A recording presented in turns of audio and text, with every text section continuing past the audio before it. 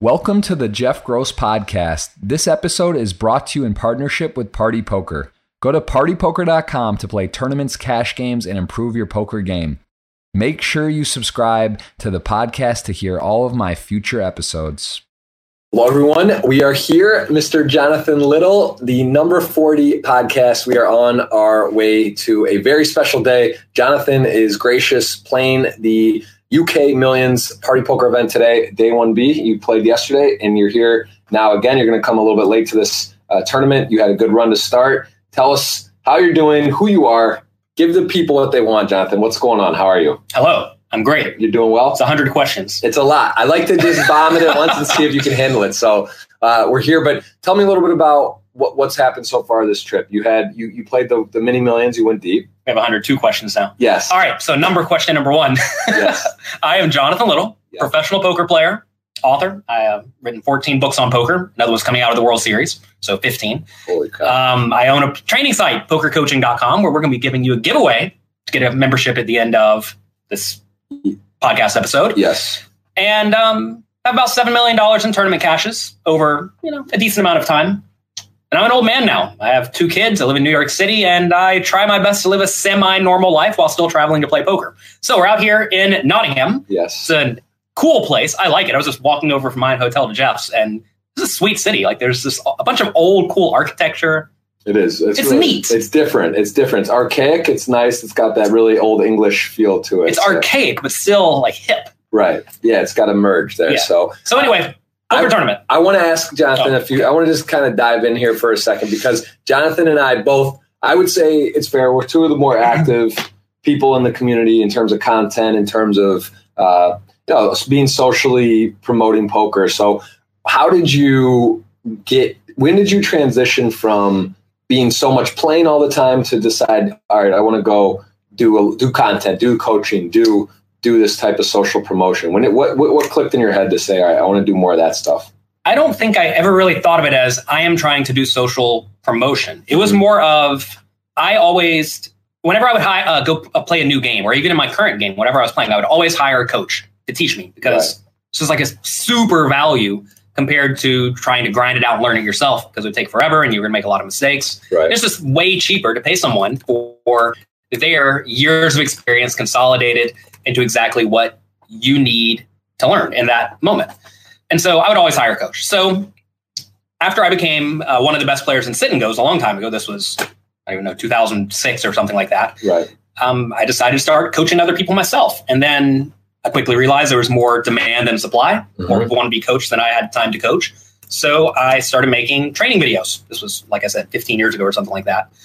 And I've been doing it ever since. It started off small, but then over the last, I think, 4 or 5 years, I decided I wanted to settle down, have some kids, and be able to stay home without it, completely wrecking my finances. Right. And so I wanted to ramp up that business, and I've been ramping it up a lot over the last 5 years, but I've been making poker videos for 15 years. So that's awesome. How did you get such a strong domain name? Pokercoaching.com. It's like owning poker.com or whatever.com. It's just like, that is powerful. 2 keywords. Where did you get that, and how did you come up with that to get that site? I've had a lot of good things just fall into my lap, and that was one of them. So my first poker coach was a guy named Bill Seymour. He was a grinder from the 80s, 90s, and he had a site called pokercoaching.com. Okay. And that's actually where I went as young Jonathan Little. I paid him $100 an hour to coach me. I'm sure I just Googled, is there AOL or Yahoo or whatever? Yeah. Poker coaching, and that's what came up, pokercoaching.com. So I went there, read everything on it, learned a lot from the site, and then hired him as a coach. So he coached me for quite a while. I learned a lot. And after a while, he retired. I think he's 70-something years old now. And he said, do you want to buy this domain name from me at a relatively reasonable price? So I said, sure. Was that site up and running where, like, that's where you found it? Or was it just that he owned the domain and wasn't using it? It wasn't interactive quite like this, I'm sure, back a long time ago, but was it up and operational? It was basically imagine like a coaching profile page for him and another guy. And they had some articles about poker. And it was kind of neat, actually. I remember, like, you could click on random images and it would send you to random articles. Okay. It's like, oh, check out this hidden article. If you click on my image, it'll take you to the special article where I played this high level hand, and it was cool. Interesting. And so anyway, it was already up and functioning, and I actually initially planned on making it into a poker coach to poker student, like matchmaking site, like a marketplace essentially. Okay. But we decided to go against that and instead just make it into what it is today. That's awesome. Well, yeah. So just to be clear, guys, if you are, we have a giveaway, and courtesy of Jonathan today, we're going to give away 1 year premium coaching membership. That's pretty hefty value there, over $1,000, and that's going to be at the end of the show. So there is before we dive in, there's a lot to talk about, but I do want to just understand what constructs of this if they're going to sign up for poker coaching, just to understand what they get. There's quizzes. It tells you here, there's interactive quizzes, video classes, and webinars. Also, you have some other high-level pros that are involved, and I guess they produce content for you. We do. We actually just hired a few more. So there are a few facets of poker coaching. There are the interactive quizzes, where basically it's like you're playing hands in real time, and you click, let's say it puts you in a pre-flop scenario. Everyone folds to you, you're on the button, you have 9-8 suited. Do you fold? No. Do you call? No. Do you raise normal to 2.5 big blinds? Yes. Do you raise to 5 big blinds? No. Okay. And then you'll get a score for each of those, like folding's pretty bad, etc. So then I will get on there and give you my thoughts on that scenario. Okay. So let's say we raise, big blind calls, flop comes, whatever it is. They check. You have 4 options again. And then you get a score on each of those options. Then I'll give you my feedback on each of those options. We ask you how you're going to play your whole range on the button. Okay. And you have to go through. We have a range analyzer program. Let's you say which hands you're raising, which hands you're folding. Okay. Yeah. Say you raise, big blind calls, flop comes 10-6-3. Your opponent checks. Now, how do you play your whole range? Which hands are you betting? Which hands are you checking? And you need to tell me every single hand in your range how you're going to break it down. Okay. So basically, it's a range balancing exercise, right? And then let's say you do bet. You should probably bet with 9-8 on, let's say, 10-6-3 because you have a gut shot. Right. Right. So say we bet, opponent calls, turns a whatever, a queen, opponent checks. Now we have the range that we got through the flop with, 9-8, ace-10, stuff like that, right? Good made hands and draws for the most part. Yep. Maybe everything on 9-6-3, Right. Anyway, you have to tell me that's part of the exercise. Okay. And so then what do we do on the turn? Which hands are we betting? Which hands are we checking? And then we go through to the river. And there are many, many of those. We do one of those each month. And that takes a long time to go through that exercise. Of course. Yeah, it's kind of like homework, right? If you want to get really good at poker, that's a good way to go about studying in a way that you can then implement that at the table. And I'll often go through and show what a solver would do in these spots as well. And then a lot of the questions talk about like how would you adjust to specific types of opponents, right? Like let's say the opponent in the big blind is a really tight player. Maybe you want to be bluffing them a little bit more often, right? Against Jeff, if that turns a queen, just bet everything. Just go for it. Yeah. And then just bomb the river. 2020, it's a new year. I'm sticking on. Right? Just at your own risk. So that's the other aspect. And then we have one more aspect, which are live interactive webinars where you saw some of the other coaches. I've actually been hiring some of the people who I wanted to learn from. There's a guy, Michael Acevedo, who is like the GTO expert. He helped develop PO Solver a while back, and he just wrote a book, Modern Poker Theory, that is amazing. Also, we have some of the best exploitative players in the world. We have Jonathan Jaffe, who is just a crusher, and Faraz Jaka, who just came on board as well. And damn, business is good. You're grabbing all the crushes. I am hiring the people I want to learn from. Right. So it's an easy way for me to get coaching from people. Right. And then share it with everyone. That's amazing. And so the site's not quite updated for them yet, but it will be in the near future. And so we are just continuously expanding the roster to basically let everyone improve and find people they like learning from. Right. And so those are the main aspects of the site: the quizzes, the challenges, and the interactive webinars. And it's nice for you as well because you've been in the industry a long time. You've played with these people live. You know them in person. So you're not just like cold randomly going for people. You get to know people you like, you respect, and you see, and get to kind of you've done interviews for years in theory, right? You know who these guys are. So that's great. So that's poker coaching. We'll probably check back on this again at the end. At the end of this, we're going to give away the $1,188, which is just a ridiculously large giveaway. That is going to be again a pinned one of the tweets up top here. You can see all you have to do to ask a question. Actually, we're going to do questions at the end, so you can ask a question for Jonathan. We'll just quickly run through here. You have a very strong Twitter. I see you do a lot of posting, a lot of hands. You ask questions. You give scenarios, so very interactive. You also have a YouTube channel. Looks like you just had a fresh video up that one of the more interesting hands where someone folds quads on the river, which is pretty rare, right? Normally, you don't want to fold quads, but I actually think it was a good fold. Right. In that rare, weird instance where you get 5 or 6 bet on the river. Right. When you get 6 bet on the river. Yeah, and you don't have the nuts. You got to be a little bit careful. It's time to maybe step down. There's your Instagram as well, very interactive. And then something I like to do is kind of go down memory lane here. So we can just kind of scroll through here and see a very established career. Obviously, you've had 2 children. So like you said, you're trying to do more stuff at home. That's where the poker coaching website and other things come in. But looking back to, relatively similar, I think I started in around this time. It looks like you got your live career going back in 2006. Now, were you playing online before this, or was this just like around the same time, online and live, or were you online first? I started online in 2003 when I turned 18. Okay. And I played online limit hold'em in the beginning because no limit hold'em wasn't even a game that people really played. And I got to the high stakes limit games. Then they introduced sit and go tournaments on Party Poker. Mm-hmm. And those seemed like a gold mine. And they were. So I played a whole lot of sit and goes between the time I was 18 to 21. And I started with $50 deposit and turned it to about $350K by the time I was 21. And then I started playing live poker. As you see here, were there MTTs even on there? Almost all sit and goes. There were no tournament scores on that really. I think I chopped Sunday Million on like 2006 or something. So no scores from that period. Right. I mean, a lot of people they ask like, how do you build a bankroll? And a lot of people think you just have to get super lucky. But in reality, you just need to find a game that you can beat that has relatively low variance and play it a lot. Right. And you're not going to have any sick, huge scores. But if your graph just trickles up all the time and you start, you play higher stakes as your bankroll allows. But that's the fun part too. You could do that and flick in like one special tournament a week or a day, along the way. So you're hedging and then have a shot to really bankroll boost. Or there's like you meant, there's so many formats now. The knockouts, there's what you can play sit and goes. You can do the zooms. If you find the right stakes, the right format that suits you well, and a lot of people are playing 6 tables, 12 tables. So if you're like, find a spot where you can play really well, do a couple tables, you can. The poker's still, people I think sometimes think, it's like the golden years are done, which is sort of true, but at different stakes, right? Different levels, there is still opportunities and people don't play great and the game changes a lot. And if you do the work and study and go to, what websites, there's a lot of good programs out there to learn. There are opportunities. So I think poker currently today is a great way to turn a little bit of money into a pretty good amount of money. Mm-hmm. $50 into, $500K. Right. I think that is definitely doable. It's kind of hard to turn, $50 into $5 million, but that's fine. Right. $500K is plenty of money for a lot of people. And I think that is definitely doable. Right. If you are really dedicated and work really, really hard and you're willing to put in the time and effort required to succeed.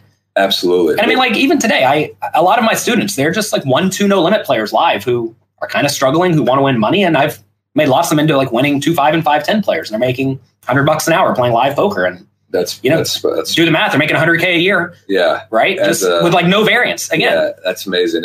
And just again, I've been working with Raise Your Edge heavily. There's a handful of good poker coaching or programs out there. I believe it's not anytime there's more information, it's good to sort of look at other things and see what else is going on. Who do you target specifically for your coaching side? Because Raise Your Edge is a little more advanced. I would say it's more extreme principles and advanced concepts, not for someone I would say who's just looking to start out. Who do you target if you were to look at, if you're talking out there and you're saying, this is my site, this is who I'm targeting. Who is it? Who's your typical player? I am mostly targeting people who are, either losing or break even or small winners at the small and medium stakes. I'm not trying to target the absolute best poker players in the world because they're already sickos anyway, right? And the amount of information I could give them would be useful and helpful, but minimal, right? Right. And also, there really aren't that many of those people anyway. I'm trying to help a lot of people who come up to me playing these live tournaments saying that they want to win money playing poker. Right. And I realize most people are not winning money playing poker, and those are who I am working to help. So I've always tried to keep the price point relatively low. I realize the neat thing about educational poker content is that it's effectively quote unquote free, even if it is expensive. Like I know Raise Your Edge is $1,000 more or something, and it feels expensive. But if you think about it in terms of you have great players giving you their knowledge condensed into a consumable format, right? It's if you like prorate it, think about it. How much does it cost a day? Yeah, and if you're talking like $1 or $3 or something, and if per you're year. talking about you're talking about playing. If you're playing $200, $500, $1,000 buy-in tournaments, it's like, even $50 buy-in tournaments or $5 buy-in tournaments, it's like not that many to make justify it. So right, it's all relative. And so then I try to we have the poker coaching membership. It's $40 a month, and That's like really free. So I've tried to make things as consumable as I possibly can while still not going broke, paying all the best players to make the content. Right. There are costs. Yeah, exactly. You got to keep the lights on. Believe it or not, it's not free. It's not free. That's not free. If you all saw this setup Jeff has right here, I would never travel with all this stuff. He has a separate suitcase.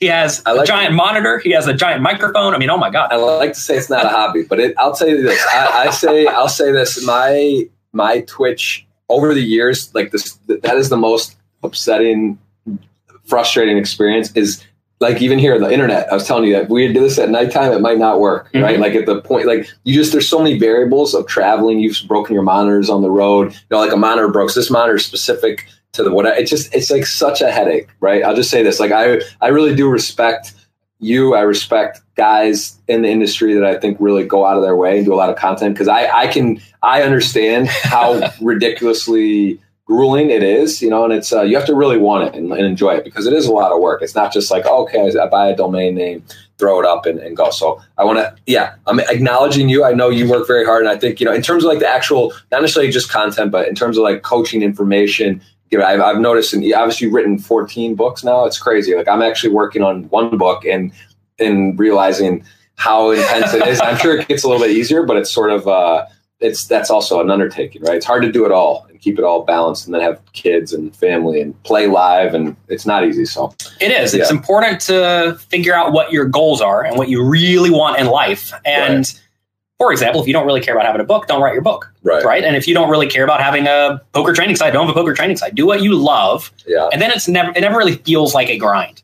Right. Whereas if you do things because you feel like you have to, that's when you start to become like annoyed that you have to do it. No, I mean, I would imagine that you feel this way too. It's kind of like, it's exciting because when you wake up, there's literally, you're never ever bored. Like you could literally say, okay, I got to check in with this guy, my site. I need to put up this video. It's almost maybe like too much, but if you have it where a place where you get it running and it's operational, then you can kind of do it at your own pace, right? It's like you always have something you can do that you're passionate about. That's really what it's all about. For sure. At the end of the day. So, and I keep a big to-do list of things to at least consider. Not necessarily that I have to do, but if I wake up and look at the list, feel like doing something, I'll do it. Exactly. And then it's like I'm ready to do it. It's not like, oh my God, I have to do something on this list. Yeah.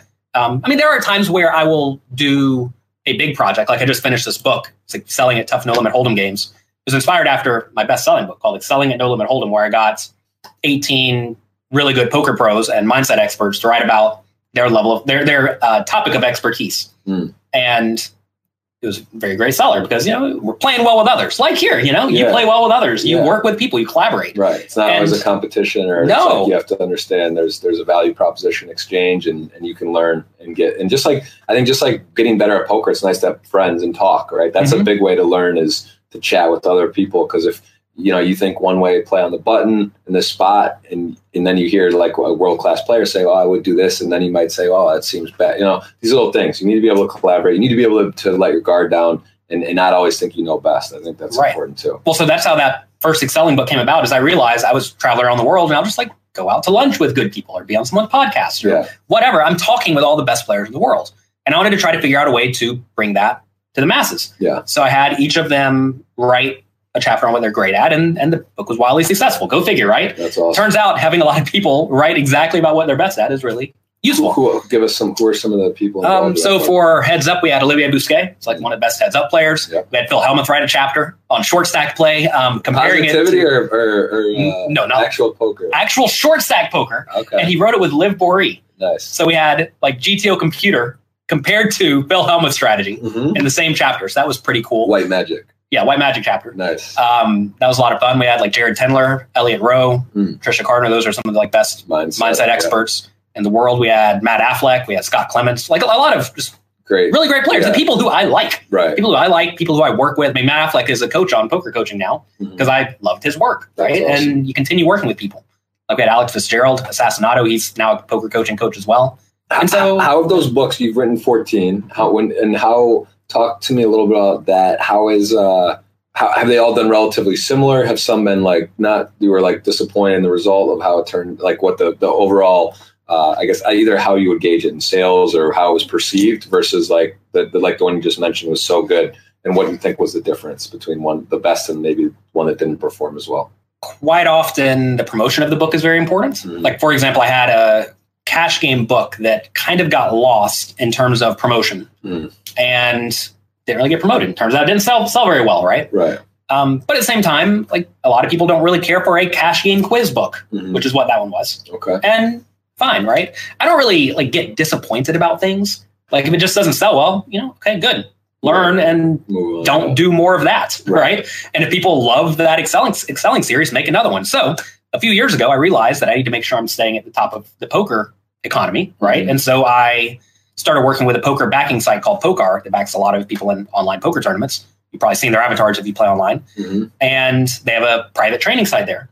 So I started studying everything I can because I love studying that kind of stuff. It's actually how the book Modern Poker Theory came about. Is their GTO expert was Michael Acevedo. I'm like, oh my God, this guy's content is amazing. And he's one of the ones who started PL Solver. Yeah. And now he's a poker coach and coach as well. And we had a whole book come out of the fact that, I like the content. And so anyway, they have a bunch of coaches there. And I have basically taken their content that I thought was really, really great and made another 500-page book out of it with some of the best players in the world, like Abe Styles, John Van Fleet. Yeah. I think he was showing a graph the other day. He had I don't even know, some insane amount of cashes this year on GG. We have Draft Ganger. He was number one in the world for a while. And he's a really funny guy. His Twitter and he's lives with goats and streams from or not streams, plays from this farm on it looks like it, the last piece I need for that book is a picture of him. So I Skyped him while I was sitting here in the room with you before we got started. He's like, sorry, I'm in full hobo mode. Just grab one off the internet. He's funny. We have Rob Tinian, who won Sunday Million twice. So anyway, a lot of great players there. And it's, again, just me trying to learn from people who are better than me and then share that with all of you. So that's coming out of the World Series. Let me ask you something about PL Solver in particular, these type of software training sites. How important do you think they are? And do you feel that a professional, like you hear Bryn Kinney, he was on my podcast recently, number one all-time earner, just won $20 million in the £1 million first place, whatever, got the most money, made a deal and got second. He says, I don't do any of that stuff, which not saying he was lying. I'm sure he's aware of it, right? He knows about it. Maybe he's looked at it or glanced or talks about it. He says he's very aware. How important do you think that is to do some, not only just on a coaching platform, but to really dive into a tool such as PL Solver and do hardcore work like that? Is that a mandatory to be the best, or is that would help, but necessarily don't have to? What's your stance on these type of tools? I don't think you personally have to use it yourself, but you need to at least be aware of the principles that come out of it. Right. And so, for example, the poker coaching challenges, the way we break down the hands, the way I teach my students to break down the hands, turns out it's pretty close to what the solver's doing. It's not perfect because the solver does a lot of mixing strategies. Right. It's close enough. And I think it's very important to know roughly the fundamentally sound strategy, but you also need to know how to adjust away from it, which I think Bryn Kinney probably knows pretty close to the fundamentally sound strategy, right? But he's really good at adjusting away from it. Right. Maybe one of the best in the world. Right. And if, for example, there are plenty of spots where, let's say you're normally supposed to bluff only 30% of the time. If you know your opponent folds too often, you're supposed to bluff 100% of the time. And he probably just doesn't. Right. And he's aware of population tendencies. I was talking to Rainer Kempe one time in March of last year in Brazil, and he was making a really interesting point about that population tendencies. And you just need to be you need to be aware of what's actually happening at the moment, because what happened 6 months ago as a standard button play, things change, right? So if you're not in tune to what the norm is, you're not going to be able to exploit it, right? And that's important, right? So it's very important. But the PL Solver in particular, I'm the kind of guy, I don't mind studying. I like learning, but that type of stuff is intimidating. Well, I'll tell you what to do. You need to outsource it. Right. That's what I do. I know players that exactly. There's the guys that use it and they get a coach or someone that shows them hey, because like you said, you don't need to go and do every hand and plug it in. But if you look at examples and they show you how to use it, and then you look at it, now it's going to trigger similar to an ICM spot. Yeah. If you look at, ace 10 off, you look at a really close spot if you're supposed to call or fold. It's nice because you're not just learning that one spot. You now have a chart in this scenario where you actually get to see, what would I have done? Ace Jack suited is definitely a call, but ace 9 off was also a call. And this is the type of stuff that triggers. So I think that's things like quizzes, right? Yes. I mean, that testing yourself in these scenarios is very important. That's why we have that as part of poker coaching. I made that to be a site that I wanted to have coming up. And then I realized, oh my gosh, we already made that. We did it.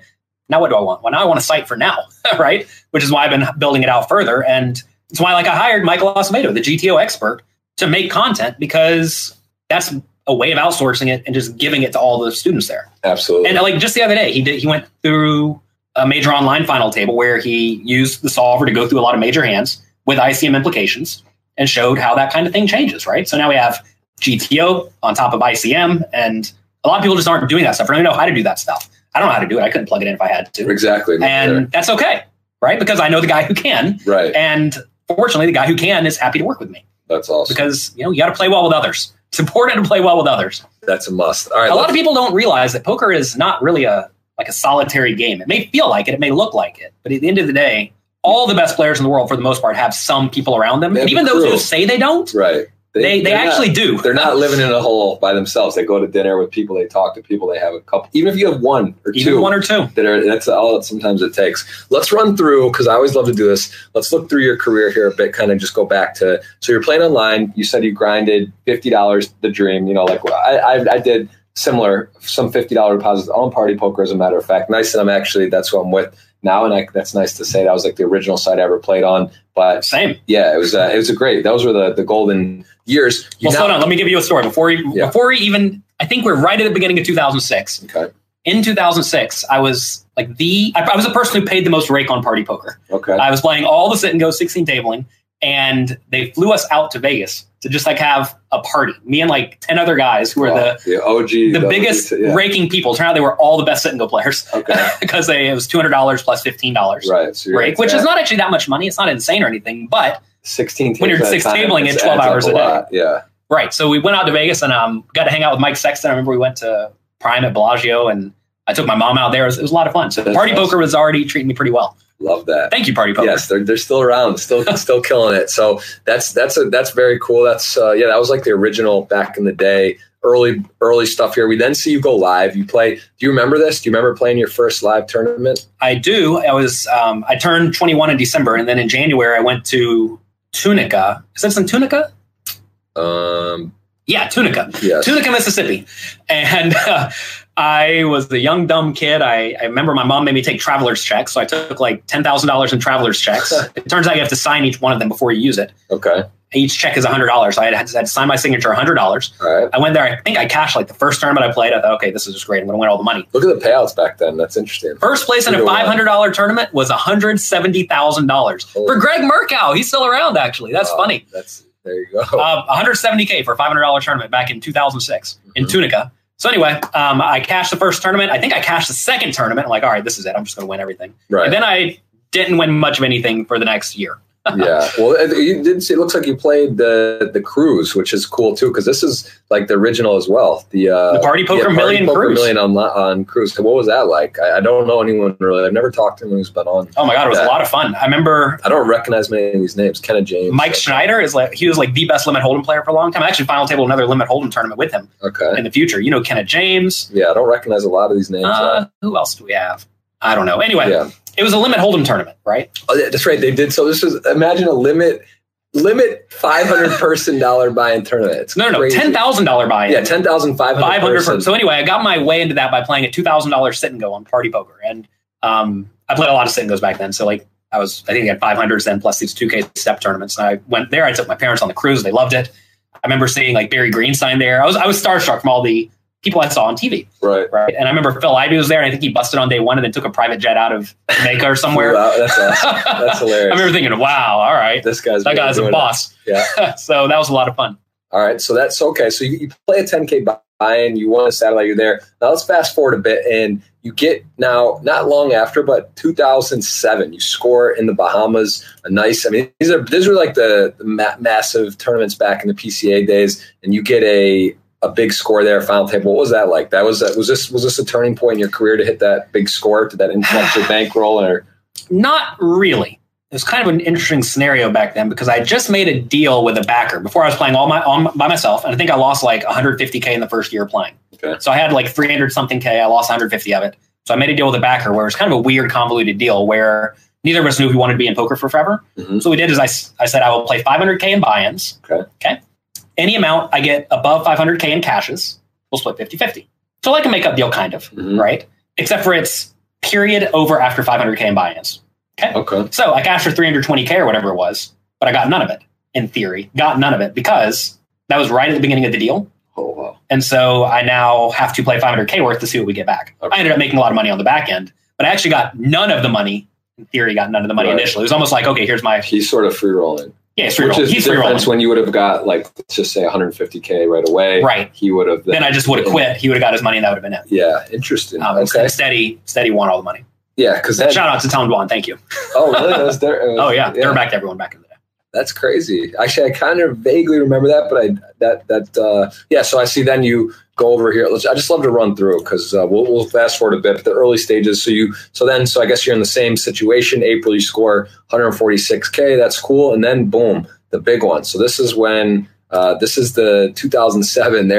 There's a nice happy Jonathan Little. Looks like that's from a different tournament, maybe an EPT. But you did. That is from a different tournament. Yeah, but you win $1 million. So what was this like? It's a 7-figure score. That was significant. No, it was significant. And the problem is that I don't know, like my mindset was not right or something. I just generally didn't care.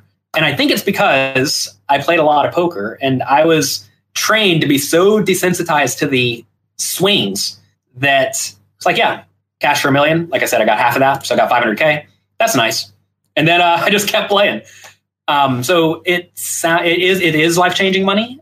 If I wanted today, I'd be ecstatic. Mm-hmm. But back then, I actually remember winning. I was heads up and I got it in with like ace 2 against ace, a better ace. And I spiked it 2 2s. Wow. And I was just kind of annoyed that I got it in bad on TV. It's like, well, that's annoying. And then that was my thought as I won. And that's like such a asinine thought process. Right. But, boom. So sorry, being honest, it's what it was. And it was awful. But so after this, that you had covered the 500K in buy-ins, or was this still? I think this was actually the second. Maybe I don't know. It all gets muddled. Right, but it was okay. So a huge score. I know I got half of it. So and then I know that much. And then not long after, you get a second for a huge score again at it was Niagara Falls. So this was to Scott Clements, who's now he was part of my book. Yeah. So he gets second to legend TJ Cloutier. I mean, he's a pretty legendary. That's not TJ Cloutier, a different guy. Oh, okay, David Cloutier, but Barry Greenstein, Barry Greenstein, legend as well. You're playing with Ivy at the last one. I mean, so you're getting in there, you're in the mix, pretty exciting, and you're hitting some big scores. What was this? I mean, at this point, are you still playing online all the time, or you're just mixing live and online? This was back before Black Friday, right? So you could go to stops, you could be anywhere in the U.S. and Vegas. You're playing online, you're playing the live tournament. So. Correct. What you were doing? What was the breakdown of both? Was it a mixture? I was playing a lot of live poker. I would always play like Sunday online tournaments at that point. Okay. And I'm not exactly sure when Party Poker closed to Americans. You know the date on that? Yeah, it was 2006. So after 2006, the sit and goes got really bad because all the good regulars from Party Poker kept playing on the other sites, mainly Stars back then, and all the recreational players just quit. So you basically have twice as many regs in the high stakes sit and goes, right? Which killed the ROI. They went from like 10% ROI to like 2% ROI. Okay. Back then, they did not have any sort of frequent player rewards program. So just to give an idea, if you're playing 2 15s and you're 16 tabling, you're basically saying you're making like $20 roughly, or $20 a game, right? Times 16, $320, right? Plus rake back, which was another 100 something an hour, right? So you have 500, 600 an hour roughly. Yeah, and you can play more than 16 an hour. You really play like 25 an hour, right? But 16 maybe is like where you feel like you're playing 25. Oh no, I would play 16, but if you busted one, you'd load up another. Right. One. So you were just playing them all at the same time. Right. Crazy. So when it, and then so that died then. So then I started playing more tournaments and live poker. That's when I really shifted the focus. So it was actually maybe a blessing in a way to sort of. I don't know. I'll still take 500 an hour all day. Take 500. I don't know. When you're hitting $1 million scores though, it's nice. That's true. Yeah. So it was fortunate. Yeah. So it worked out. Now tell us a little bit about your deal you did sign with Full Tilt. So when did that happen? When did you get approached? Because the deals were crazy back then. You know, you see Stars, Full Tilt, there was 60, 80 players. You make a final table at the World Series, they're giving money to wear a patch. Like it was wild times. Like when did you get a deal and how did that come about? It was right before that Niagara Falls final table. They approached me and Scott Clements. Okay. And they said, we are going to give you 100% rake back. And then your hourly rates can be determined on the place you finish. If you win, you get, I think, like $90 an hour. For this tournament, right? For this tournament right here. Wow. If you win, you get 90 an hour. If you take second, you get 60 an hour. If you take third, you get 50 an hour. You take any of the other spots, you get 30 an hour. Wow. So it's almost like you're going to gamble here for your hourly rate. Holy shit. And you guys happen to go 1-2. We happen to go 1-2. Yeah, and a spot like this, and any of these major, so you have 2 WPT major wins, you have a second, some other massive scores. What are your do you ever do deals? Does it depend on the friends? Like in a spot like this, 800,000, it's over double. Yeah, that was first a lot of and fun. second. Were you and Scott friendly then, or not really? Or you just knew of each other? Were you good friends then? We were not good friends then. We were friendly, but I've never had a deal discussion for any of these big tournaments. You've never talked deal. You just go for it. 800K. You don't. And I think I probably have a better mindset than most people when it comes to money. Mm-hmm. And like, I just don't care. I don't know how to tell you. I just don't care. You're numb to it, which is what's important. It's important to be the highs and lows too. If you go on a bad downswing, if you lose, you could lose. I mean, what's the most tournaments you probably never in the live scene did not cash in a row? I mean, stuff happens. Twice I've lost, I think, 40 in a row. No cashes. 40 times showing up to a live event and not cashing. Yeah, it's a lot of fun. It's insane, right? So I mean, if you're not that, like you're talking about mentally, you got to be able to. That's not easy. Right? Both times we're at the World Series. It's actually interesting. Maybe I wasn't playing great. I don't know. It's tough to say because I remember every day. If you don't cash 40 in a row, something's not right. Well, I'll tell you what wasn't right is every day I'd play. I'd get like 2 or 3 starting stacks in the first 2 levels. I'd get it all in like ace, king, or queens or something at the end of the day, and I'd bust. Happened every day. It was sick. I just lost like every flip at the end of day 1. Holy shit. That's pretty insane. And, so I had no cashes. But I mean, even then, like getting a cash doesn't matter. Say I had 5 cashes and in 40, it doesn't matter. Right. What really matters is, are you making deep runs? That's super, very interesting point because, you see guys like Alan Kessler, he gets a lot of shit on the tour for being, they say tight or complaining, whatever, right? But Chainsaw, they call him Kessler, which is hilarious because it's like implying that he's like mowing you down. He's like, so tight. But yeah, you're right. You could have set the record for cashes in the summer and have a losing summer, or just, you want to get those top 3s. You want to give yourself a chance. And I think that's an interesting point, right? You'd rather not cash 40 in a row and then go get that $1 million score than cash 12 for min cash. Right. So, I mean, I think, and that's I don't even remember when it happened. That's but a very interesting mentality because I don't think many people even understand that as like they don't. That's like a little bit hard to grasp, right? I mean, you have to view it as kind of like a parlay. Whenever you gamble at anything where you usually lose, like you're going to usually lose, and that's okay. Mm-hmm. It's cool to usually lose, right? That's the game we signed up for, which is why I'm telling everyone out there: if you really want to grow a bankroll and not have big downswings ever, just find a game you can beat and play it a lot, and find a low variance game you can beat and play it a lot. Like back in the day, sit and goes were it. Like I said, if you can just get your 5 or 10% ROI and grind it out, you're printing money. Sit and goes are not nearly as good as they used to be. They are at the tiny stakes, but you're not going to get rich playing them. So now I think you need to be playing cash games or small field tournaments, which are great. Small field tournaments still exist. And if you can play 100-person tournaments, you'll have pretty low variance. Mm-hmm. But if you're playing like out here, like yesterday, I took 18th place in a 1,000-person tournament. And I think I got 16K, which was even a bigger than normal payout. And it's good and fortunate, but even then, 16 buy-ins. It's like, I'm not going to get rich off that. Right. You need to actually win. If I won, I would have got 150K, and then it's a good score, but that just doesn't happen all that often. Yeah, I got 12th in the exact same tournament at the Bahamas, the last stop. Same thing. It's like you beat 1,000 people, you get 12th, and you get I got like 8K because it wasn't the top 20, 10K bonus. And it's sort of like scratching your head, It's like, what just happened? I just got day 4 and I didn't really get much money. But that's the thing is you got 8 buy-ins. The problem is that you're playing high stakes tournaments. Right. So you can shoot that off in the very next tournament. Right? Yeah. It's funny how it works. All right. So very cool. Interesting to know. It's also interesting to know about deals because that's I mean, I have made some deals. Right. I actually have a blog post on JonathanLittlePoker.com. I think if you just search Jonathan Little, let's not make a deal. I go through all the reasons why you should probably not make a deal. Unless you're just getting paid to make a deal. Right. If you're getting too sick of an equity deal on what your chips are worth. But there was one somewhere in here where I was heads up with JC Tran at a Bellagio tournament, and there was some weird player of the year implications or something for him, and he was basically going to pay me $3,000 to make an even deal. Mm-hmm. So you're going to pay me $3,000 against the player of the year. Right. Sure. That seems reasonable. And I think I chopped the Sunday Million one time and they gave me $10,000 more than they should have. So it's sure. Right. But if it's just a straight even deal, you need to play and you need to get experience. You need to have. You got to feel it a little too, right? You want to have you want to feel the emotion, or you want to be able to in a pressure situation, right? I don't feel the emotion. Because I have not made deals. But I'm saying that's an advantage then. Oh, yeah. When you're there again and you plan on playing, it's one thing, listen, if you're an amateur or rec and you're playing once a year or 5 times a year, I get it. You play a $500,000 tournament, you're down to 4-handed and you're getting get to lock up the equity. You should make a deal when it's life-changing money. Right. That's true. it's often not life-changing money once you start playing relatively high stakes. Like right there, whenever I won the $1 million at Mirage, if I knew it was going to get $500K if I won, or like $300K if I got second, something like that, and I already had $300K to my name, does really doubling that make all that much of a difference? It's like, depends. But not really. I get it. I'm with you. But anyway, if you're playing small stakes games, let's say you normally play $100, $300 tournaments, whatever, you should basically never be making deals in your regular game, because you're just not getting experience for when you actually do go and play against the high stakes players, right? Because like in that $1,000 tournament yesterday, if I got heads up with literally anyone, I'm just not going to make a deal. Right. Just not doing it.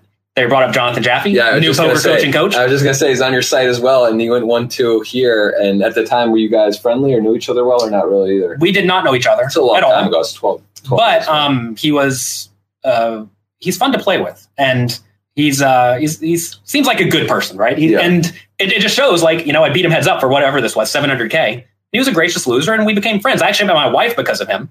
Oh, really? At the PCA, I was there, and if you used to go to the PCA, they always lose your money when you wire money in. Just always do. So all the good pros knew to show up a day ahead of time. Okay. So all the good pros showed up a day ahead of time. And Atlantis, where it used to be, it's a gigantically long resort. It's like a mile long or something. It's ridiculous, yeah. And the nice hotels are a long way away from the tournament area. Mm-hmm. So fine. I go down there, try to get my money the day ahead of time. They say we lost it. I know that already. So then they say come back in a few hours, which they always do. So either the option is to walk all the way back to the room or hang out in that area, which was marginally nice, not particularly nice. Okay. But I was there. Jonathan Jaffe was there, and he said, why don't you play $100 sit and go with me, 4 other good heads up, no limit players, and their 4 girlfriends. Okay. So it's me, 4 guys, 4 girls. So there was playing $100, not a heads up single, $100 sit. So there was 3 guys with their girlfriends plus 1, because she wasn't someone's boyfriend, or she was. This girl was not here yet. Okay. Me, 4 guys, 4 girls. Okay. So we're playing, and then this girl walks up behind me, and I knew she was not with any of the guys at the table, which is like never happened in the history of poker. Right. It's a very rare spot. Yeah. Because if somebody's standing behind watching someone, usually they're with someone. Yes. And I know it's not me. Okay. So it's one of those people. Right. But I knew that wasn't the case this time. Well, it was 4-4 already. It was 4-4 already. Yeah, which has never happened. Right. But who was your girl partner? I didn't have a girl there. It was just... I was single. There was 3 guys who all had a girlfriend. 4 guys. Right. I'm sorry, 4 guys, 4 girls. But you were one of the 4 guys. I was a 5th guy. Oh, okay. So there's 9. Yeah. You were the odd... I was the odd one out. Okay, so you were the only non-partnered. Okay. Yes. Got it. Okay, fine. We got the situation. I got it. It was 4 guys, 4 girls plus Rand Jonathan. So anyway, we chatted up. I bust the tournament. We go and have a quesadilla. Did you put her in for 100 to make it 10-handed? No, the tournament was already running. All right. We go to Atlas Grill or bar or whatever, in the casino where they used to have it. It's gone now too. Everything good is gone. It's different. Yeah. Baha Mar. Shout out to Baha Mar. Baha Mar is amazing. Ridiculous. Maybe the best stop on tour. I'm never going to miss the Baha Mar stop. November there too. Yes. I've been there the first 2 Novembers. I will be there every November. All right. Look. So anyway, Atlas wifey. Yeah, she left. It was her last day of a New Year's Eve trip with 2 other girlfriends. Sure. 2 girlfriends, but they had a weird spat or something right at the entrance of the poker area. And those 2 girls went their own separate way. So now she's by herself. Okay. Which, I probably would not have talked to 3 girls doing their own thing. Right. Everything had to work out just right. Okay. So anyway, she leaves. We chat on Facebook a bit.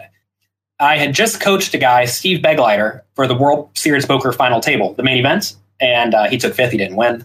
But anyway, he was having a charity tournament on a aircraft carrier in New York City, where the girl happened to live. So I figured I'll go play his charity tournament. I'll hang out with the girl. I was staying at a hotel that was like $500 a night or something, which was way too expensive. Yeah. And she said, why don't you come stay with me? Oh, hello. She made the move. Nice. So then I moved in, and now we're married and have 2 kids. Look at that. About 10 years ago. There you go. That's running good too. That's a bit of a crazy, isn't it? Everything has to work out right. Everything, there's a plan out there. That's crazy. So anyway, if Jonathan Jaffe was not a nice person and cool with me beating him out of $700,000 heads up or whatever it was. Oh, because this was after. That was after it, yeah. If he was not nice, I never would have met my wife. Man. And now he'll teach you how to play poker on pokercoaching.com. There you go. I love it. All right, let's go. I don't want to go through. I mean, this is only 2008. Just to give an idea how many. It was a very cool site, by the way. I had them up. How you get to kind of relive your career. They have the flags. You get to see the place, the tournament info. So we're not going to run through the entire. That would be ridiculous. But I do want to I want to hit a couple more. So this was then 2008. This was against Jonathan Jaffe. We covered this 1.1 million. At this point, you're on your own, or are you? I think I still had. I think I redid the same deal because I did some math and realized how good it was. Right. All right. if you're in a makeup deal and it resets when you're down, right.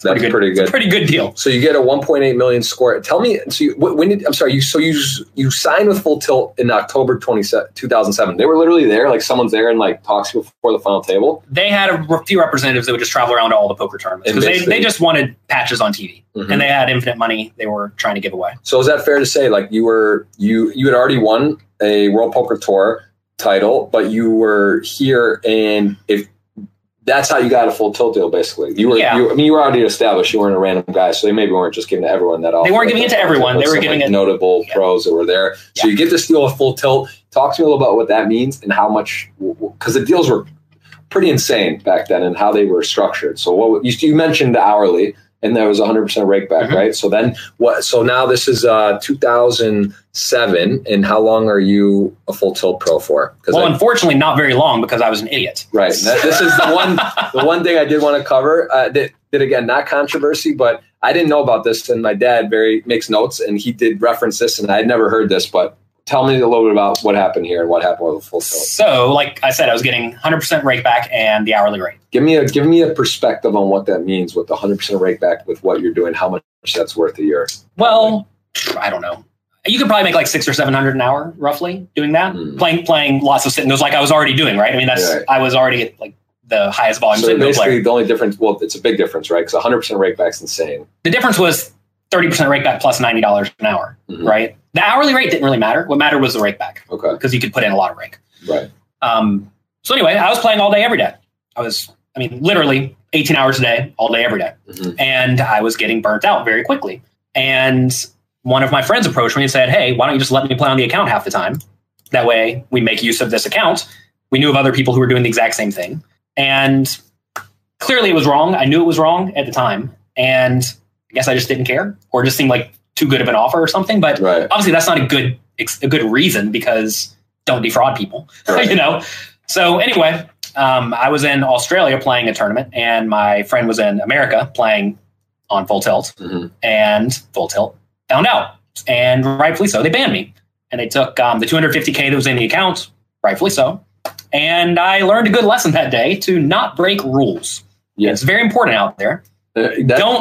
Don't do anything to get yourself in trouble. Don't do anything out of line. Instead, like, try to help people, try to build people up, and try to add value. Do the opposite of what I was doing as a young, dumb kid. Well, that's very admirable of you to acknowledge that, talk about it, and even, just kind of relive that, because that that must have been, when that happened, that was probably pretty, like, it must have been like, wow, what the hell? Like, I had like such a golden ticket, and I got greedy a bit, and it's like, and then in your head, because even like just from a logistics standpoint, like that makes, like you're saying, you're not even thinking about IPs or whatever, but like someone playing online while you're in a live tournament doesn't make sense, right? Like, well, no, I wasn't in the live tournament. I was in Australia. Oh, so it's like, so when you were not at the table, like you're out or whatever, you were just like, so anyway, okay. Not that it matters.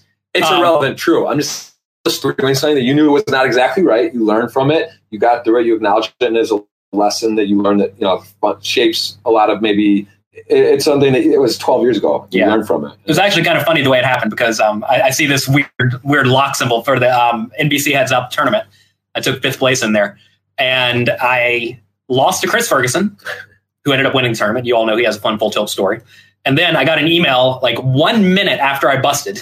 Apparently someone was following it. Then they said, you're banned from Full Tilt. Wow. So they stuck it to me. So sick. Why is that locked? What does that even mean? Lock means that it was an invite only. Okay. So because they capped it at 64 people or something. Right. Yeah, I remember we were doing this for a while. And then that was a very important lesson and turning point for me, because before I was really just playing poker to make money, and I didn't really care about anyone or anything. Then I realized, oh my God, I screwed up. I hurt some people out there, and I did not do right. And I learned a lesson, and I righted my course. I did my best to write my course. And I've not broken the rules since. Because it turns out if you break the rules, sometimes you get punished. There you go. And also, it's just not the right thing to do, right? You want to have integrity. You want to do good things. My parents taught me better than that. And I don't know where my mindset went wrong, but made mistakes, and I tried to do better. Fair enough. Absolutely. And then, so you didn't have to stew too long though. And over that mistake you did have later that year, you had another monster score. It's pretty crazy, right? Like, even talking about skill, talking about luck, poker in a tournament, to actually take, especially these are the heights of some of these tournaments and the prize pool and the place, the amount of money to actually take first numerous times, right? It's pretty crazy because I was lucky. I mean, there's no way, you obviously to get there, you have to know exactly what you're doing. But at the end of the day, it comes down, there's flips. You have to hold 3-to-1s, 4-to-1s. You have to, whatever. So all those things being said, I mean, so I will you can see the difference between 6th or 5th, even out of 400 and first and second. It's just massive scores. Back then they were way more top heavy, but also I had a lot of final table experience from playing all those sit and goes I played. Right. Because I had probably played, 50,000 sit and goes or something. It's 50,000 final table scenarios. Right. Against the best sit and go players in the world. Yeah. So now this is a final table with people who are not sit and go pros. I mean, they're good tournament pros, but they're not sit and go pros. Yeah, and how often do people really play heads up? How often do people play three-handed? And right. You're just doing this all day long. Right. I was quite good at it. And I was actually kind of unlucky to get heads up and at Foxwood, or where was this? Yeah, Foxwoods against Jonathan Jaffe because he was the biggest winner on online heads up sit and goes. So I was oh, that's not good. But I knew from playing the sit and goes, all right, I'm playing against a good player with the right thing to do is just be really aggressive. And he actually told me just a few years ago that he looked back and watched it that I probably just crushed him in terms of equity because he was folding too much. He didn't realize that I was just hyper adjusting and playing very aggressively against him and making him fold out a lot of these medium and small size pots, right? Absolutely. And I had a lot of experience playing that exact format, which is why I think you actually see a lot of the best sit and go players from back in the day crushing. Like Justin Bonomo was a grinder and Stevie 444 is a grinder. Yeah, and he was, now these players are still the best players in the world. And there's a lot of value to knowing how to close out the tournament. For sure. Well, and just again, we're not going to just go, we're just scrolling through. So, okay, you've been playing, you played tournaments, but at this point, are you talking me through 2009, 10, 11, 12, 13, 14, 15? What has your volume, you've met your now wife, you had a child, when was your first child? 3 years ago only. Okay. So 2017. Okay. That's when you will see volume go into the dumpster. Right. Yeah. So we can steep decline in volume. Right. So that sort of drops off. When was he was born when? Your son? December of 17. Okay, but even before that, right? I got a son. I know it's you got to slow down. You got to slow down before you just kind of slow down. And so now you get around, you play some. You're here. They already have. Looks like I think we both came. You got deep. That's a nice score. 150 plus the 10, right? This was the thanks to Party Poker for adding 10 main event seats. I instantly punted that away yesterday, but so that's good. Saved me $10,000. So. Look, if you are not playing on Party Poker, going to the Party Poker live series, you are messing up. Holy shit, Elke got second? Elke's a crusher, man. Dude, he's on fire. That's really impressive. But so, yeah, the Party Poker events are great because, this event is a $1,000 tournament, $1 million guaranteed, which they barely got. And then they added an extra $200K in seats. Right. So you buy in for $1,000, it's worth $1,200 right off the bat. They've been having these $700 satellites where they just have 2 or 3 added seats. It's insane. Yeah, I saw there was overlays on. They overlay a lot on. There's overlays on everything for other stuff. It's great. That's one of the ways Party gives back is by doing that. They give back to the players with the overlays and with these big guarantees. So we are gonna just to again recap. We've got take a look at the Hendon Mob. You guys can see Jonathan. He has the Instagram. He does Twitter. He's very active on social. A lot of content, a lot of coaching stuff. Check out the website. We are giving away $1,188 in value at the end here. If you guys want to ask a question, follow the instructions on my Twitter. You can click the link and check out. There's also there's some free. You can get a free membership. Free membership. Yep. You get you can basically a trial of the site where essentially you can take 10 quizzes. Go through 3 of the homework challenges. I think you get a few of the classes just for free. It's just there. Okay. For everybody. And someone's going to get the $1,188 in value. It's just ridiculous. Package. A 1-year premium coaching membership. So we will give that away at the end. To be eligible, just follow the instructions on the tweet. We have Jonathan has a day 1B today, which started at noon. So he's very graciously giving his time, coming here. We're doing this, enjoying this. We want to make sure We've covered a lot. I feel like I've learned a lot about Jonathan in his career already. And there's a ridiculous amount of questions and coaches on the site, but questions we are going to get to. Is there anything else before we dive into, it looks like almost 50 questions, which we'll kind of speed through. Is there anything else that you want to kind of hit on? We've talked about the coach and stuff. Anything else in your career? Any message to a tournament player? If you want to start playing poker right now, what would you recommend? What with the landscape and how different it is from when you started? What would be a piece of advice you would say to someone out there? Man, poker looks fun. It's so cool. I love that watching people travel, this and that. What would be a message you would say to someone? You need to figure out first, what do you actually want, right? Because a lot of people think, I want to be a poker pro. But then you start delving a little bit deeper. You're I have a family and 2 kids and a job that pays $150K a year. It's like, what? Yeah. You don't want to leave your good job. You don't want to leave your family to start traveling and playing poker. And you don't want to start small and grind up your money. So it's like, maybe it's not for you. I think poker is great if you are a little bit younger or if you don't really have a whole lot else going on. Right. Which, sometimes when people get older, they don't have a whole lot going on. So it really just depends on where you are in your life. But also, I think a lot of things in life, they're best if you approach them first as a serious hobby. Mm-hmm. And then see if you even enjoy it, right? Because you may find that you don't really like playing poker 5 days a week. Right. It's a grind. And a lot of people don't like a grind. They want to have fun and gambling all the time. And that's the cool part about poker, though, because that is even if that's what if you decide, you know what, it's awesome. I see the World Poker Tour, I see Party Poker Series, I see the WSOP, the allure of huge prize, excitement. You don't have to be a professional either. But if you want to be a hobby, make it a hobby or play once in a while, there's still a lot of information accessible that you can be better, get better. I had a buddy of mine who I haven't seen in 6 years, lived in Baltimore. He just messaged me the other day. He lives in Florida, kind of near where I live. And he was like, man, I love this. This poker's crazy. He's like, you got to teach me some stuff. He's like hooked on it. And I remember, he knew I played poker. We would hang out back when I lived there. Never really was interested in it. Now he's like, goes to Hard Rock every other day and he's like loving it. And he's like, dude, I get it. This is like, I see why it's so fun. And why I was like, yeah, bro, just, slow down, do a little bit of stuff. It's like, it's just funny when you see like someone start there, they get into it. Cause it's such a great, like the game, it provides skill and luck, right? There's just not a lot of games where you can actually control what's happening to some degree, but also there's the element of luck and it's fun. It's just a really beautiful game. And if there are, you can't play them for life-changing money. That too. Which is very important too. Backgammon or these other type of games where it's like, where chess, they're fun, there's some whatever, but it's like, you're not going to get rich. You're not going to play and you can't go into it. It also takes a lot of time or whatever. So, I think that poker is neat because you can really approach it in whatever way you want to approach it. For example, if you want to try to say you want to play a $10 tournament every week and your goal is to go to the Bahamas tournament and play there, you can put your $10 a week into a satellite.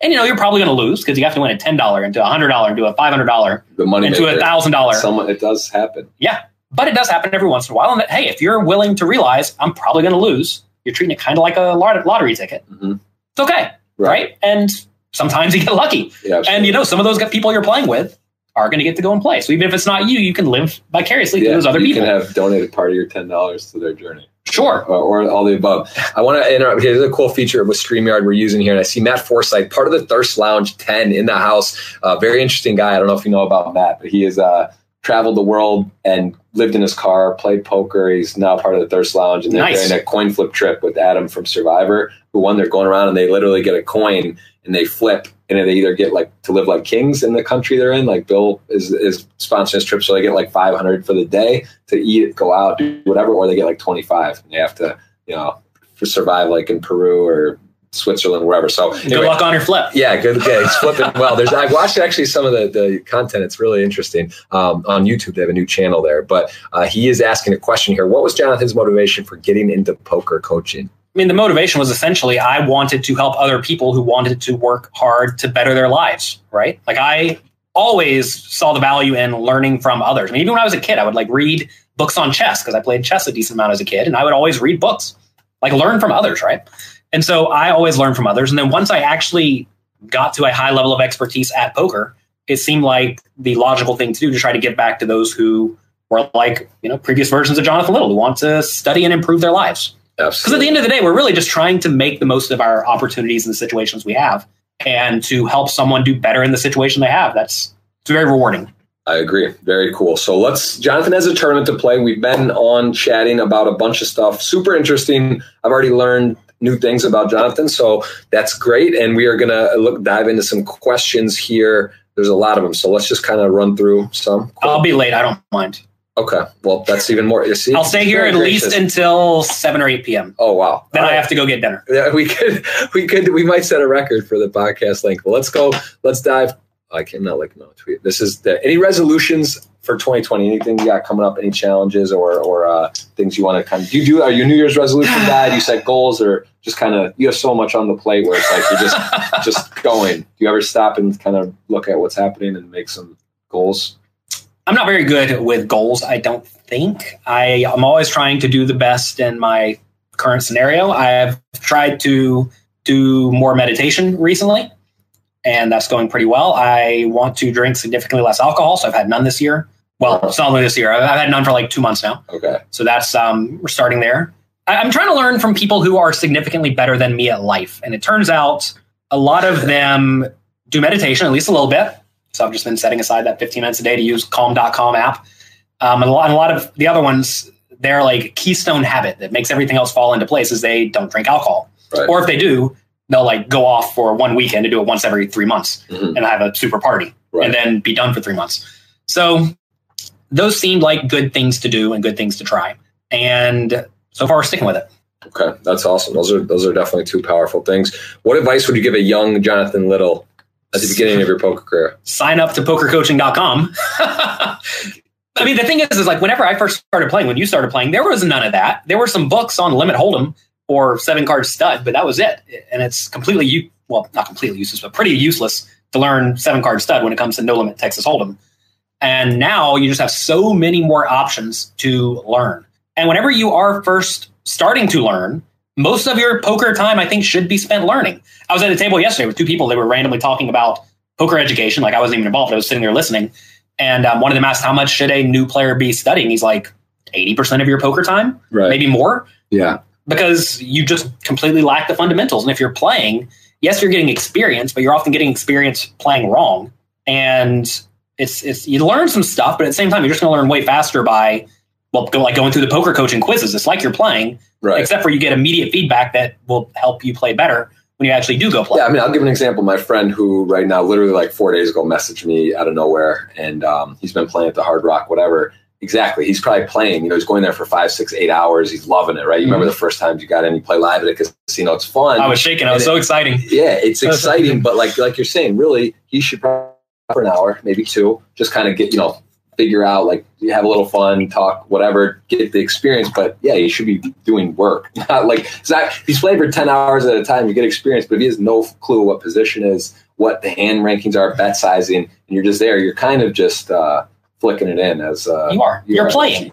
You're practicing and actively practicing. And the thing is like, it's kind of more fun if you practice, then you can actually go try to apply it. And then you're actually proactively targeting what you're doing. Right, you're kind of. It depends on the person's mindset, because a lot of people, they view poker as a way to gamble where maybe you can win, and they often think they're much better than they are at things. I think a lot of people just naturally think they're better than they are at most things, and it's like that Dutch Boyd quote with like sex, poker, and sex. Yeah, it's like, exactly. Everyone thinks they're the best, but really, no one's good at it, and it's okay, right? But at the same time, you don't want to be playing for money against people who actually are good at it, and you're just like giving your money away. Yeah. So why do that? Why do you feel the need to do that? And the answer is most people like to play poker because it's exciting and gambling and creates a rush for them.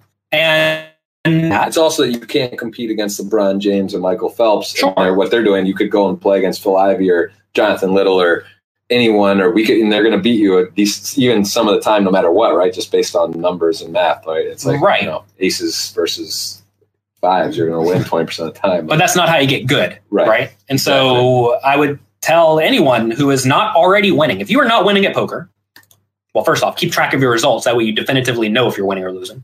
Once you have results, or if you already know you're losing, you should be spending the vast majority of your time studying, assuming you actually care about winning. So there are 3 types of people who play games. There are the people who play for social interactions and for fun, right? And that's 95% of all game players. Maybe not necessarily poker players, but of all game players. Across the board, most people play games because they like playing games. Yeah, they're not trying to crush the game. They're not trying to actually win all that much. They'd like to win, but they're not going to devote their life to winning. Like we have devoted our lives to winning at poker. Most people aren't going to devote their lives to winning at poker. So that's most people. And if that is you, poker is a pretty rough game to do that because it costs you a lot of money. It's different if you're playing like Monopoly, right? If you're playing Monopoly for fun and you're making bad trades and you don't care and you're giving your money away, it doesn't matter, right? Where people would raise who just always flat with marginal suited connectors off 20 big blinds. And I told him, like, look, you must just start shoving. And one day he did it and he just won that tournament because everyone kept bowling to him because he's the old nit, you know? Right. Yeah. And he never got called. Yeah. It's powerful. That type of stuff. Finding one little thing could be the big difference. Do you ever get paid for coaching? Do you do personal? Like if someone says, I want to pay you for an hour, do you do that often? Or is that something you offer? I do that, but not a lot because I try to scale stuff instead. I'd much rather like do my morning show for free and help 100 people or 1,000 people or whatever it is for an hour than do a one-on-one coaching session. But I do. But that wasn't the question. Did I ever pay for coaching? Mm-hmm. And the answer is absolutely. I've spent, I think I looked it up. It was like $28,000 on individual coaching over the course of my career. And I wish I had spent more. It's, like I said, it's effectively free. Right. I mean, think about it. If you prorate that to all the years I've been playing, 15 years, $30,000. What is that? I don't know. Call it $2,000 a year. $2,000 a year. It's like, it's not much. $7 a day I've spent for coaching as a good professional poker player. It's like no money. Right. And I mean, look at the return. I mean, obviously everyone's not going to have great returns, but it's an absolute value. Mm-hmm. Yeah. Assuming you actually do want to get good and you'll make good use of the information. If you're not going to make good use of it, if you're going to play like once a year, it's probably not worth it for you to spend money on private coaching. Exactly. But if you're going to be trying to make a living playing poker, you sure better be spending money. And every time I'd learned a new game, or if I was just trying to move up to the next level, I would hire someone. I hired a guy, Greg Shahade, for Sit and Goes, for example, who, Jennifer Shahade, she's a poker player, and chess player. They're both, that's her brother. Oh. They're both, you think he's an international master in chess, and he was a good sit and go player. Mm-hmm. He actually played a level below me in Sit and Goes, but I liked his posts on various internet forums. So I hired him at $500 an hour back when I was, it must have been like 18 or 19. Wow, $500 an hour back then. Yeah. And it was well worth it. And people thought I was a better player than him because I was playing higher stakes, but I realized he was good and smarter than me. Right. And he found a few things I was doing wrong, and my ROI went up like 5% overnight, and it paid for itself in a month. Right. And so it's just a value if you're going to be playing a ton. Absolutely. Okay, guys. Again, we are going to do a $1,188 giveaway. You can click there. There is free membership and some testing. You can do some quizzes if you check that out. So it's very cool. We've been through 3 questions out of 48. All right, so we're almost done. We're close. We're very close. What is more important, finding better competition to improve your game, or finding a game you can beat regularly without your game improvement? What are your goals? Do you want to make money, or do you want to get better at poker? There you go. That's the answer. That sounds pretty much on also point. You should probably always try to find a game where you expect to be profitable, because like, why play in games where you just expect to lose or break even? Doesn't make logical sense when you can find a game that is still kind of soft with some good players and still make money. Right. You don't want to just be playing against all good players, because then just like you're never making money. It'd be nice to be able to make some money as well. Absolutely. So you always want there to be people who are losing in your games.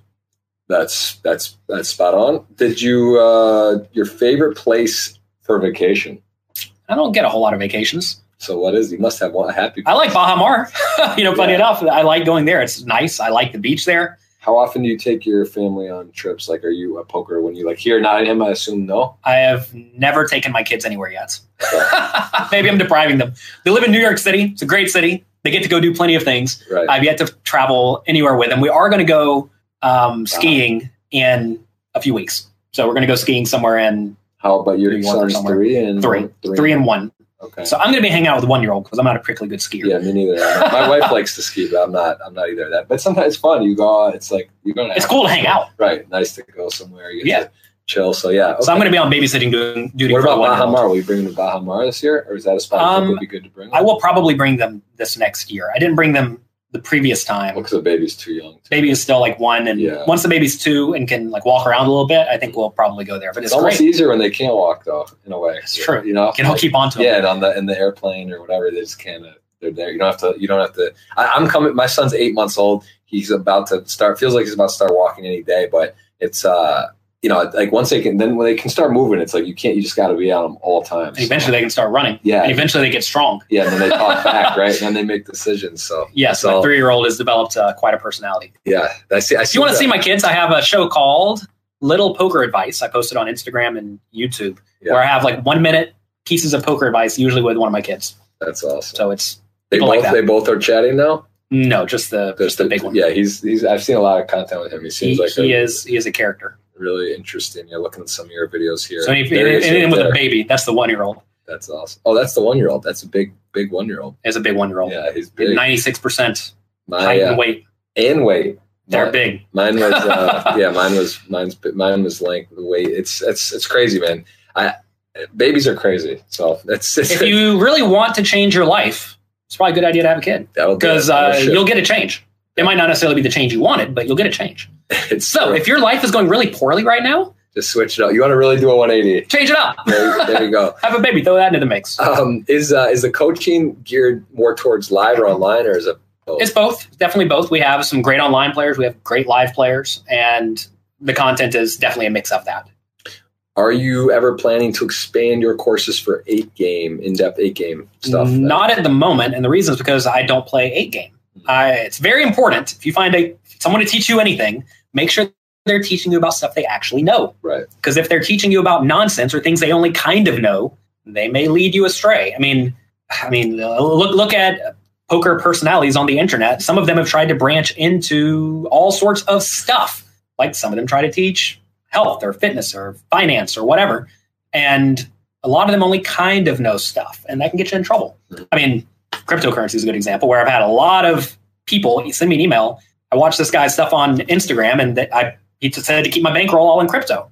And then it went down, and now I only have a third of my money, despite the fact that I've been crushing it in poker. What's going on? Right. Like, well, realize it's a high risk investment. Right. Don't put all your money in any high risk investment. 10% a day, right? The Kelly criterion. You want to have it spread across different. Whatever it is. And I mean, like, I have a few percent of my money in crypto, but you certainly don't want all of it. And that's apparently what some people were out there saying. They were saying literally keep the vast majority of your money in a highly volatile asset, and that's just not a good idea. Yeah. So, but that it's unfortunate that people try to learn from whoever gave them this advice, because it's not good advice, right? Right. I mean, you may get rich or you may get broke. Right. Which most people don't want to be either rich or broke. They'd rather have some money. And stability. Yeah. And so anyway, I don't play a game. I don't know about a game. So I'm definitely not going to be making content on something I do not know. And unfortunately, I don't really know how to vet a good 8-game player because I don't play a game myself, right? Right. I can vet No Limit Hold'em players great.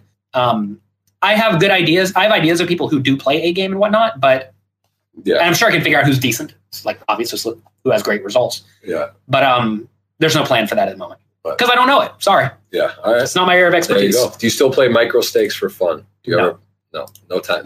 Fun's out the window right now. Fun's out the window. Like you playing to win something nice, or you're with the family, or whatever. Yes. I'm with you on that. Every once in a while, it's like I have a book where it's on what's it called? Strategies for beating small stakes cash games. And in preparation for that, I went and I played a lot of 1-2 No Limit live. I say a lot. I play like a week. It's not a lot, but it's some. So I will play games in preparation to make sure I am actually aware of player pool tendencies and whatnot. But I'm never just like, all right, 7:00. I want to have some fun. Let's play 5 cents. Yeah, let's go grind something. Nope, no time for that. John, who's your biggest influencer in getting you into poker in the first place, and who in your opinion today are the future flag bearers for the game? Great questions. I mean, biggest influencer for getting into poker. I was playing a Magic the Gathering tournament. I was good at Magic the Gathering as a kid. Mm-hmm. And there was a homeless guy named Jake who I would drive home and buy him ramen noodles every night from the Magic tournament. And one day he said, hey, do you guys want to play a poker tournament after the Magic tournament for about $1 buy-in? This is what you're 2-ish. 03. We did. In New York? No, this is in Pensacola, Florida, where I'm from. And that got me into poker because I didn't know what poker was before that. Oh, wow. And I also didn't realize it was a skill game because it looked like a gambling game from the outside. Mm-hmm. And so I lost to him a few times, bought a few poker books, and then started playing. Wow. So anyway, Jake. Shout out to Jake. Hope you're still around. Have you heard from him? No idea. And then who are the flag bearers? Well, people like Jeff. People who are out there doing the work to continuously promote poker and show you all aspects of the game. To be fair, another big influencer would probably be someone like Mike Sexton, who it's like an old version of you, right. And that's someone who I would watch on TV and learn from. And like I said, I got to go to Vegas and meet Mike Sexton when I was 21. That was exciting. Yeah, it's crazy. He's still around, right? It's just 50, I mean, he's one of the main. He was the World Poker Tour. He's like a legend icon in the game. He's his voice is so iconic, and they calling the World Poker Tour final tables. And now he's with Party Poker. He started with Party Poker, and it's cool. Yeah, I did a video with him a year ago at Baja Mars. What to do once you've won $1 million. So look it up on YouTube. That's awesome. It's a lot of fun. It's kind of like this, just me and Mike Sexton talking for an hour about how we pissed away our money sometimes. I will say, in terms of the flag bearers and whatnot, I think it's pretty clear too now the direction of poker sites and sponsorships and whatnot. And it's a different game, because I think for a while there was like a period of time where, at the Stars signed Kevin Martin, Jamie Staples, some of these guys who were more micro stakes, lower stakes that have come up, and it was people were kind of outraging, like, how do you sign? How are these guys getting deals? Like, look at so-and-so, they're Supernova Elite, they're crushers, whatever. But it's then, and I think even some of the pros, like there was guys like Doug Polk or other guys who maybe like take shots or needles or say stuff like all these guys aren't whatever. But ultimately, for poker to grow, there needs to be people streaming on Twitch. There needs to be YouTube content. There needs to be coaching content. There needs to be information. And that's what that's what brings people in the game. Doug, so I'll just tell you this. I remember starting my YouTube channel was like 2017. No idea what was going on. Jamie Staples had told me about YouTube. I'd already been in Twitch for a little bit. I started filming, no idea what I was doing, just went around, bought a camera. Adrian, who was first time late ever in his life today, for something, who was good job, Adrian. Yeah, Adrian, if he's listening, you guys all know he's the GOAT, but he brought us, started editing the videos, and just like that, I started. And then I remember having my camera at the table, and a guy came up to me. This was maybe like 2 weeks into vlogging. He comes up, I'm sitting there, and I'm like, he comes out to me, looks real excited. And I'm like, oh, this is cool. Like maybe he's seen one of my vlogs, and I got the thing. He was playing at the same table as me. He's like, man, he's like, do you know Doug Polk? And I'm like, yeah, no, I know Doug. And he's like, that's the reason I'm here. He's like, I watch his YouTube videos. I haven't played poker in 3 years, but this is why I'm here. No idea who I was, hadn't seen any of my stuff or Twitch or whatever. But he was like, saw that I was filming something. He thought that was cool. And he was basically saying, I'm here because Doug Polk. I like his videos. I like how he projects poker. And that's when I kind of really realized how important that was for content and social stuff. And you hear some pros, and people, I think, were knocking, or they want to make fun of some of the guys. And I think that's changed a lot in the last year. Because I think you see even guys like NoLimit.gg, they have a team, right? Some like the Crushers. Mm-hmm. And like they get it. Guys starting to understand content's where it's at. If I'm playing the Sunday Million, if I'm playing Party Poker's Gladiator, it's like, why not record it? Why not push it to YouTube for highlights? Why not engage people, plus make their own little business out of it too? And I just think that's like kind of shifted, right? Like that's where it's at. Like people realize now, that makes sense. If you want poker to stay around, we need people that are doing content, that are putting the game in a positive light, that are educational, fun, informative. And I think that's going on a tangent, but I think that's just like so pivotal now with what's happening. And the U.S. is coming back. I mean, you must be licking your chops. I see it. The sports betting's at a national level passes, right? Poker and sports kind of piggyback, and like the laws. Michigan just passed. That's where I'm born and raised. My dad's fired up. Everyone's excited. Pennsylvania just passed. They say Nevada Party Poker is going to be back, it looks like, very soon. It's already up and running. New Jersey's up and running. Delaware's up and running. All of a sudden, you got 5 states. New York comes on. You get California down in 2 years. Like all of a sudden, it's like boom. And I mean, the people that are going to be situated, ready. It's like this is like if the U.S. comes back, it's going to be a massive boom again. It will be, and it's already happened. Correct. You said all that. That's what I'm saying. I got fired up. Those are the future flag bearers, are the people who are spreading poker to the masses, whatever that means. And now that there is a lack of poker on TV besides Poker Go, which isn't even necessarily on TV, it's more it's a subscription thing. Yeah. The people who are making the content that everyone can see are the people who will be the next stars, and they already are the stars, like you said. I mean, yeah. Like I even out here in Nottingham, I was playing, and 3 different people at my starting table in $1,000 tournament said they are members of my site. Yeah, that's sick. It's like cool. Good. And I mean, like cool. Just tomorrow morning at 10 a.m., I'm having a breakfast for the members of my site at a place next to Dusk Till Dawn, and we have a decent number of signups. It's like it's a community, right? Yeah. And it is nice to have sort of a team or aspect of of being part of something. And it goes back to the idea of it's a solitary game, right? I mean, you find people, you learn from people, and to be fair, those people support me. They pay for my training site. Mm-hmm. They let me be able to provide all of the content for all of them, and it's valuable. Right? So we all help each other. It's so similar to golf. I feel how poker is, because golf, it's an individual sport, but you're competing. And then also there's days like in a tournament, cuts and get down and the prizes are top, so it's very similar. And also a lot of golf guys are friends and they interact and they're sharing stuff. And then it says exactly, although it's competitive, they may train with a partner or someone, or they work together with someone, they talk about stuff, techniques, you share a coach. So it's I just see a lot of similarities with golf. I'm not good at golf, but it's golf takes a lot of time. So yeah, also poker if you want to get good. Most things in life take a lot of time if you want to get good. A lot of hours to become an expert. How do you combine poker with a child? And also I see the next one, the question back to back. How do you manage to find the right balance between poker and your family?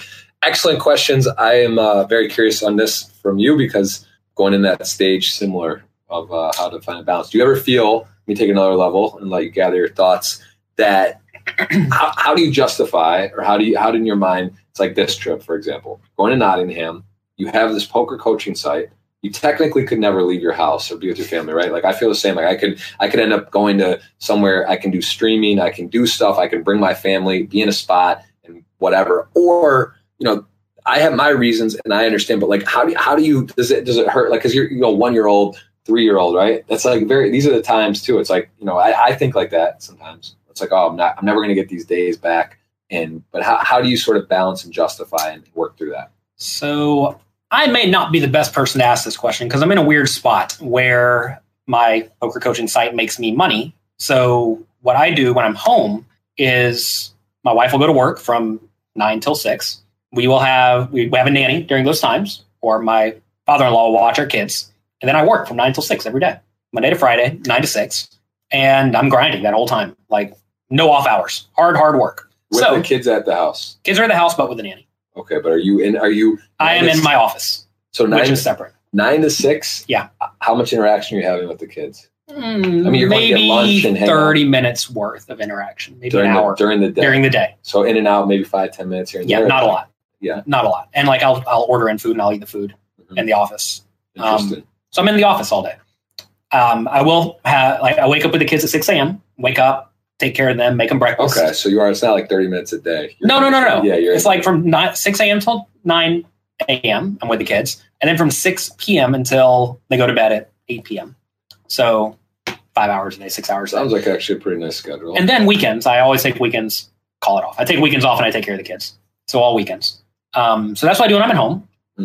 That's a lot. That's a pretty, and then when I'm traveling, I'm gone. But so it's interesting because if you actually play a lot of poker, when are poker playing hours? That's what you need to figure out. Because I sleep from 10 p.m. till 6 a.m. Right. Whereas if you need to play poker, I think what a lot of people would have to do is, a lot of people have jobs as well, right? So they wake up, they play with the kids, they work, and then it's like 6 p.m. already. Right. And now you put your kids to bed and it's 7 p.m. Are you really going to get up and leave your husband or wife and go play poker for the next 5 hours?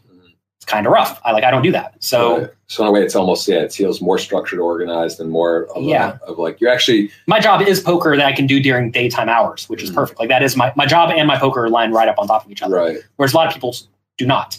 So they instead have to go play poker after the kids go to bed, or they have to go play poker on the weekends. But then your significant other's pissed, right? And then you're playing till 2-3 a.m. or whatever. And now you're not waking up at 6 and doing you're missing that time, right? So it's actually that's like a pretty good balance. I will tell all of you out there to try, if you do have to wake up early with your kids and be present, try to be present with the kids. Don't.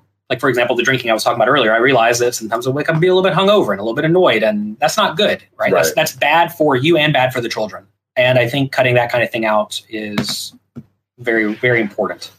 And I'm not even saying I had a problem or anything. It was more like just, yes, you want to be with it. You want to be GTO in one time and make sure everything. Because I will say that the last time I was in London, I came for the WPT to Nottingham not too long ago. It was October, and my son, who was at the time, months, my wife sent me a video of him actually crawling for the first time. And then I was in my head, I was this, that's you're a jerk. Yeah. What the hell? I'm gone for 4 days and it's he's, that happened. And it's then you start realizing how, I don't know, maybe I'll have another, hopefully we have one more or more, but these are the type of times, everyone says they're golden years as well. Right. At a certain point, the kid, they get older, then they have their friends, then they're doing stuff, then in their high school, they're teenagers, and then they're gone. It's all of a sudden you start realizing these are really what's life about. Is it about money? Or, you have to make money, you have to work, you have to sustain things, but also it's really what's important. And I think that's a great question and a good wording is balance. You have to have balance. Mm-hmm.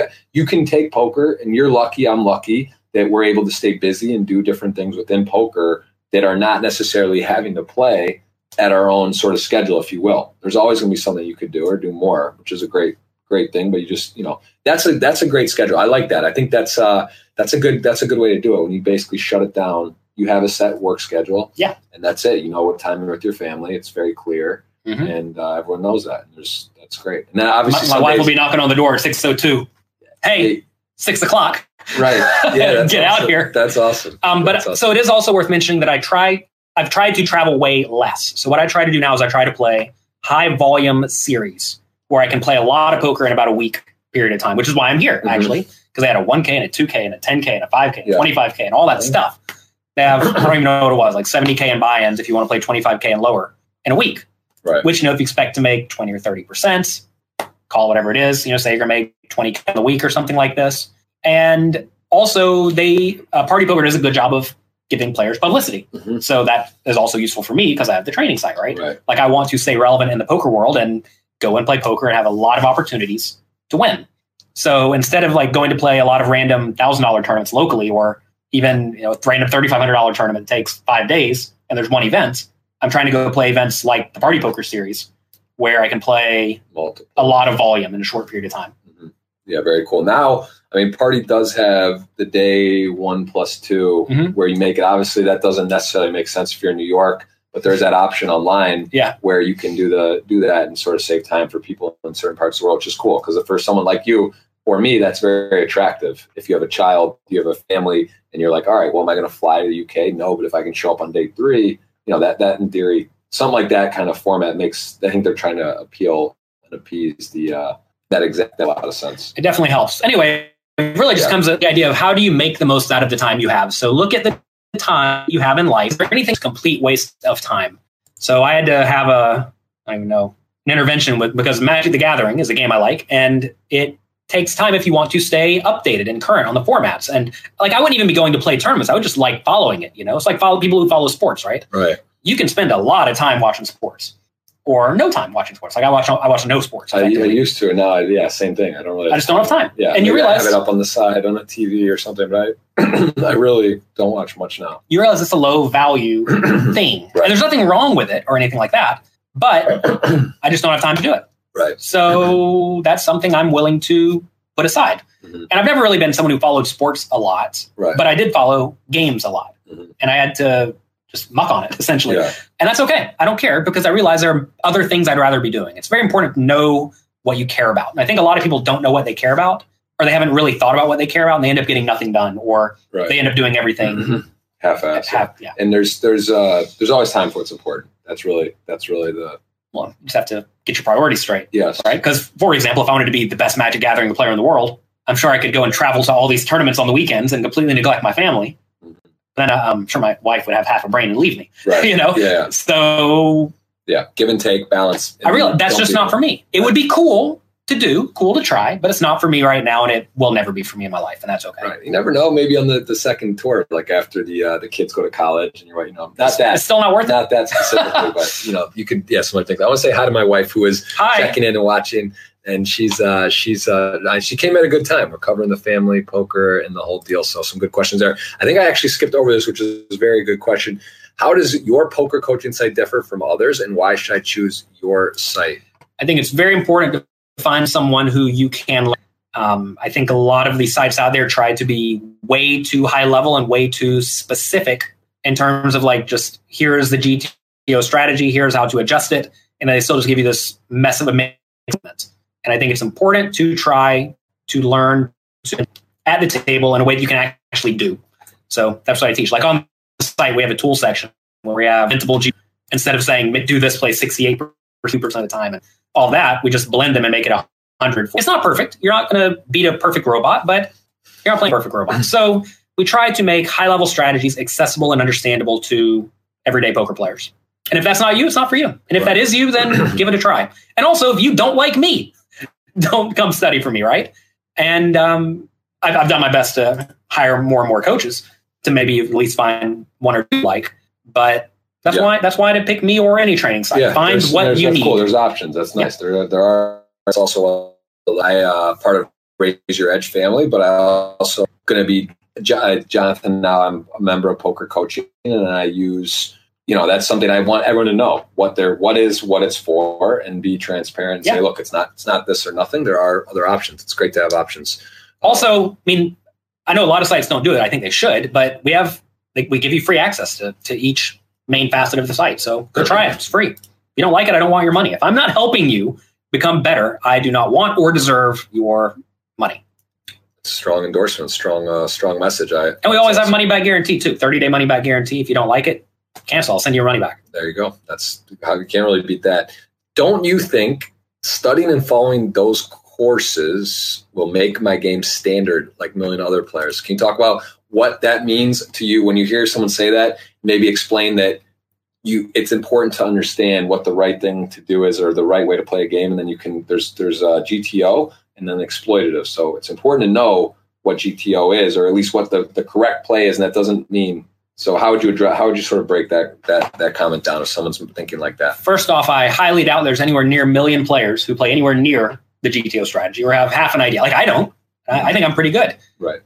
Dominic Niche had a app come out called DTO recently where basically it's just like running through the solver and showing you, it's like a quiz sort of, but the problem is it doesn't tell you why it's doing a specific play, but it tells you all the plays. And I only get like 70% of them right. I saw Dominic playing it on stream. He was getting about 70% of it right, which means like we're pretty good poker players. We're not playing GTO. So right. There's probably like literally 5 people in the world who play perfect or close enough to perfect GTO. Michael Acevedo, my guy, is one of them. Remember there was this video I watched where he said, all right, everyone, we're just going to play GTO today. We're going to use no HUD, none of that. We're just going to play GTO. And then he like won a tournament, some big one online. So maybe there's value in it. Yeah. And he's like, well, we're going to run this bluff here. That's awesome. I think this guy likes to call, but we're going to run the bluff. But so anyway, no one plays standard. Well, people play poorly standard. Right. A lot of people think standard means just like weak, tight, straightforward. Don't play weak, tight, straightforward. Then you're just going to get run over and you're never going to win a tournament. Right. So I think this question was not very well thought out, or at least it was perhaps not made very clear what is being asked here. Okay. Do you think learning to play well is bad? Like, is that the question? Like, no, you need to play well. Right. And you need to know how to adjust. Right. A lot of people, if they did just play like the solver, they're going to win way less than if they would exploit their opponents. Exactly. And if you know how to use the solver right, you can input your opponent's strategy, and it'll show you how to adjust. So I think this just doesn't seem like it's not a very great question. Yeah, but I get it. I get where they're coming from. It makes sense, like what they're thinking. I don't think it was articulated correctly, but we sort of covered why you'd want to. Well, I get it. If everyone's read the same books, how is that going to help you? Well, I mean, this happened a long time ago where there was a book that was very popular on poker, and a lot of people followed it religiously, and it taught kind of weak, tight, straightforward poker. Harrington? Maybe. And so I made my first book, Secrets of Professional Tournament Poker, just like as a pure exploit to that strategy. And like I was crushing, doing exactly what I was doing then. And a lot of people read the book and they started crushing because everyone had read a strategy that was not the GTO strategy, but it was the accepted strategy of the day back when when no one was very good. Like back in the day, you could just sit there and play good cards and your opponents would give you their money. Right. But that doesn't happen anymore. Right. Everyone realized, okay, let's just sit here and try to get donations. All right, well, if that's happening, run those people over. Right. And that's not the world we live in anymore. Yes. Now there is the GTO correct strategy, and you can't beat it by doing something absurd. Yeah, I agree with that. What's your favorite success story of someone taking your poker training? Well, we have a bunch. Probably biggest is a guy named Blas Zerjau, who turned $5 into $1.3 million on Party Poker. And the last big guarantee when they did, what is it, 10 million guaranteed? Bahamas? No, it was a online one. Okay. Oh, yeah, just now. He's from Slovenia. It was a year ago. Okay. And now he's traveling poker circuit. He's a smart kid. He put the vast majority of it away for investments. Going to give himself like $300K to go travel and play poker, and he's doing it. He sent me a spreadsheet the other day of his schedule, and it was like, oh my God, that's amazing. Like he has his whole life blocked out and great schedule. He's studying. I think he just finished college, and so he's always in like. He's young. He's like 20. Yeah, 21. He's crushing it. What is your most memorable poker experience? That's a tough one. I already know it.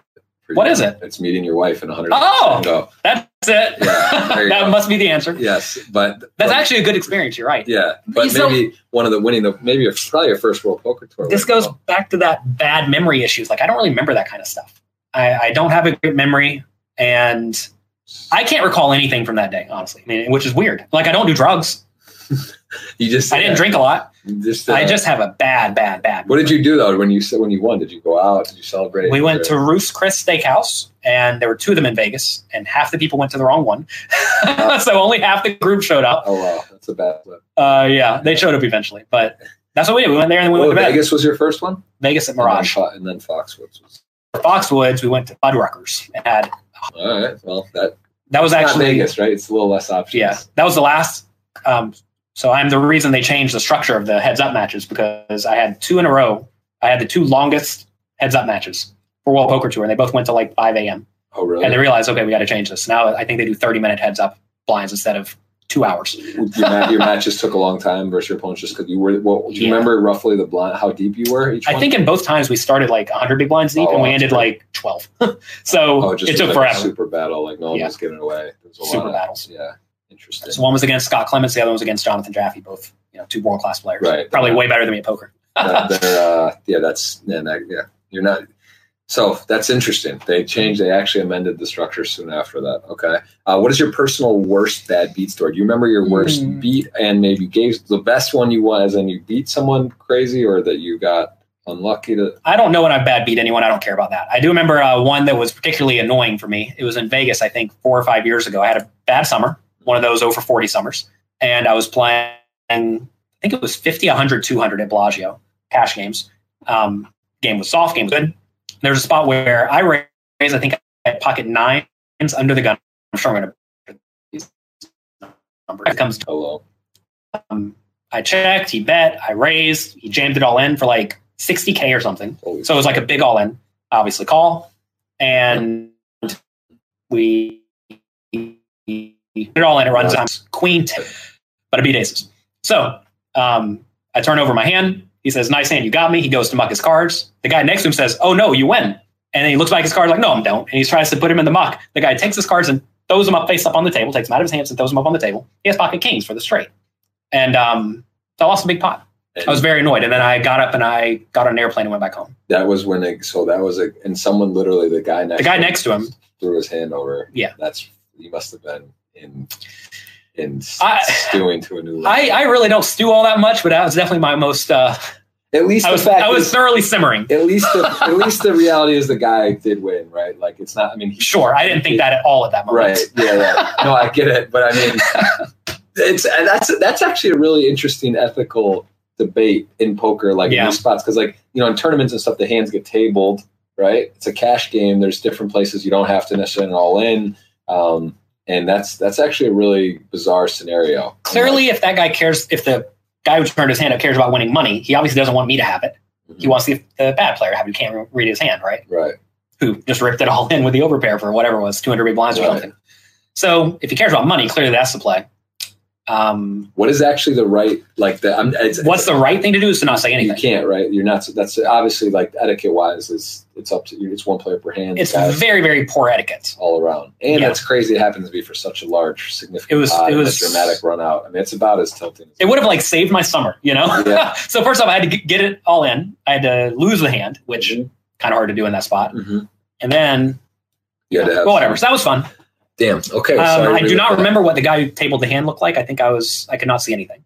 I don't even remember booking a flight and getting on an airplane. It just all was a blur. I'm actually very fortunate that I don't remember what that guy looked like. All right. Fair enough. And I do want to ask you, how does that, since getting into the real content, not even just Twitch, but I've gotten into YouTube, made a lot of videos, kind of storying runs. And a lot of the time it doesn't go well. You bust a tournament. There's nothing really exciting to talk about. You take a bad beat. It's frustrating or whatever.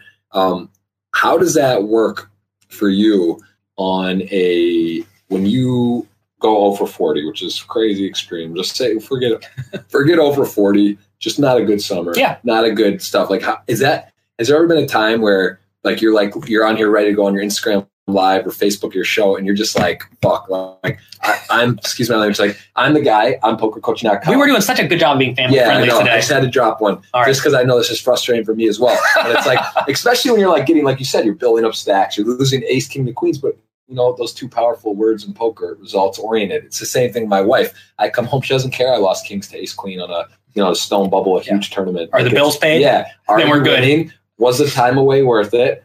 And from viewers' perspective, especially when you're providing, PokerCoaching.com, it's a massive name. It's it's strong. You're the guy people look up to. The results. How have you dealt at times on a downswing, and how do you convey that? Do you feel your energy is different? Do you feel yourself getting a little bit angry, frustrated, and how do you deal with that when it's not going perfectly? Yeah, that's a weird question because we are in different spots. In that you work for a poker site, I do not. Right. I kind of built my own sponsorship. So, for example, I was in the Bahamas recently playing, Party Poker doesn't pay me any money to go to the Bahamas. Right. And went 0 for 6 or something. I had a video blog made. It wasn't every weekend I went, I played at each one time, and I video blog. There's no, like I don't think there's come to me for specifically a video blog. And if it's not, it's also, I mean, at times though, there's lessons within winning or losing. It doesn't necessarily. Sure. So I'm sure you do some of that, but like, yeah, certain times. I did my best. It just wasn't good. Right. You just decided not to use it. Yeah. I mean, it happens to me too. I'll make a vlog. Yeah. And I don't put it out because of like what I don't make the money. It's not that exciting. There wasn't any interesting hands. You know, and that's okay. It's the same thing on Twitch. Like I use highlights of final tables. Like there's enough. You say you play enough poker where there's good stuff to use, so you don't have to use everything. And then in terms of like mindset and general attitude, I try to record stuff like in the worst moments and in the best moments. And I don't really mind showing me feeling rough, you know, like yesterday, I took whatever it was 18th place or something in the 1K, played the main event, lost every hand for 30 minutes and walked right outside and filmed myself right after losing every hand for 30 minutes. And I'm probably gonna make a video blog out of it because I already had a reasonable run. And people are going to see me having, you know, I mean, I'm fine. I don't care all that much, but yeah, I'm down. I'm dejected. It's good. People need to see that. Yeah, they need to see. People can learn from your successes and your failures and your good times and your bad. And it's important for them to see how you handle your good times and your bad. Like you're not raging and throwing a fit. Right. You know, you're annoyed or not loving it. It's also why it's important to be balanced, because when you do win a World Poker Tour main event for $1 million, it's great. You don't want to go think you're the man and invincible and go spending money, popping bottles, buying cars, being insane. And then when you're losing 40 in a row, it's like you can't get out of bed and you're like, you know, you're dark. So it's like it's important to try to keep it, I think, as even keel as possible. Obviously, huge celebratory moments are great. Busting a 25K or 100K or whatever. So, you know, tournaments, something like that, it's not fun. So it's like there is a balance between that, but yeah, it sounds like you have a pretty good grasp and are able to stay even keeled. It's tough when it comes to emotions, because I think I would much prefer to have more emotional feelings in life in general.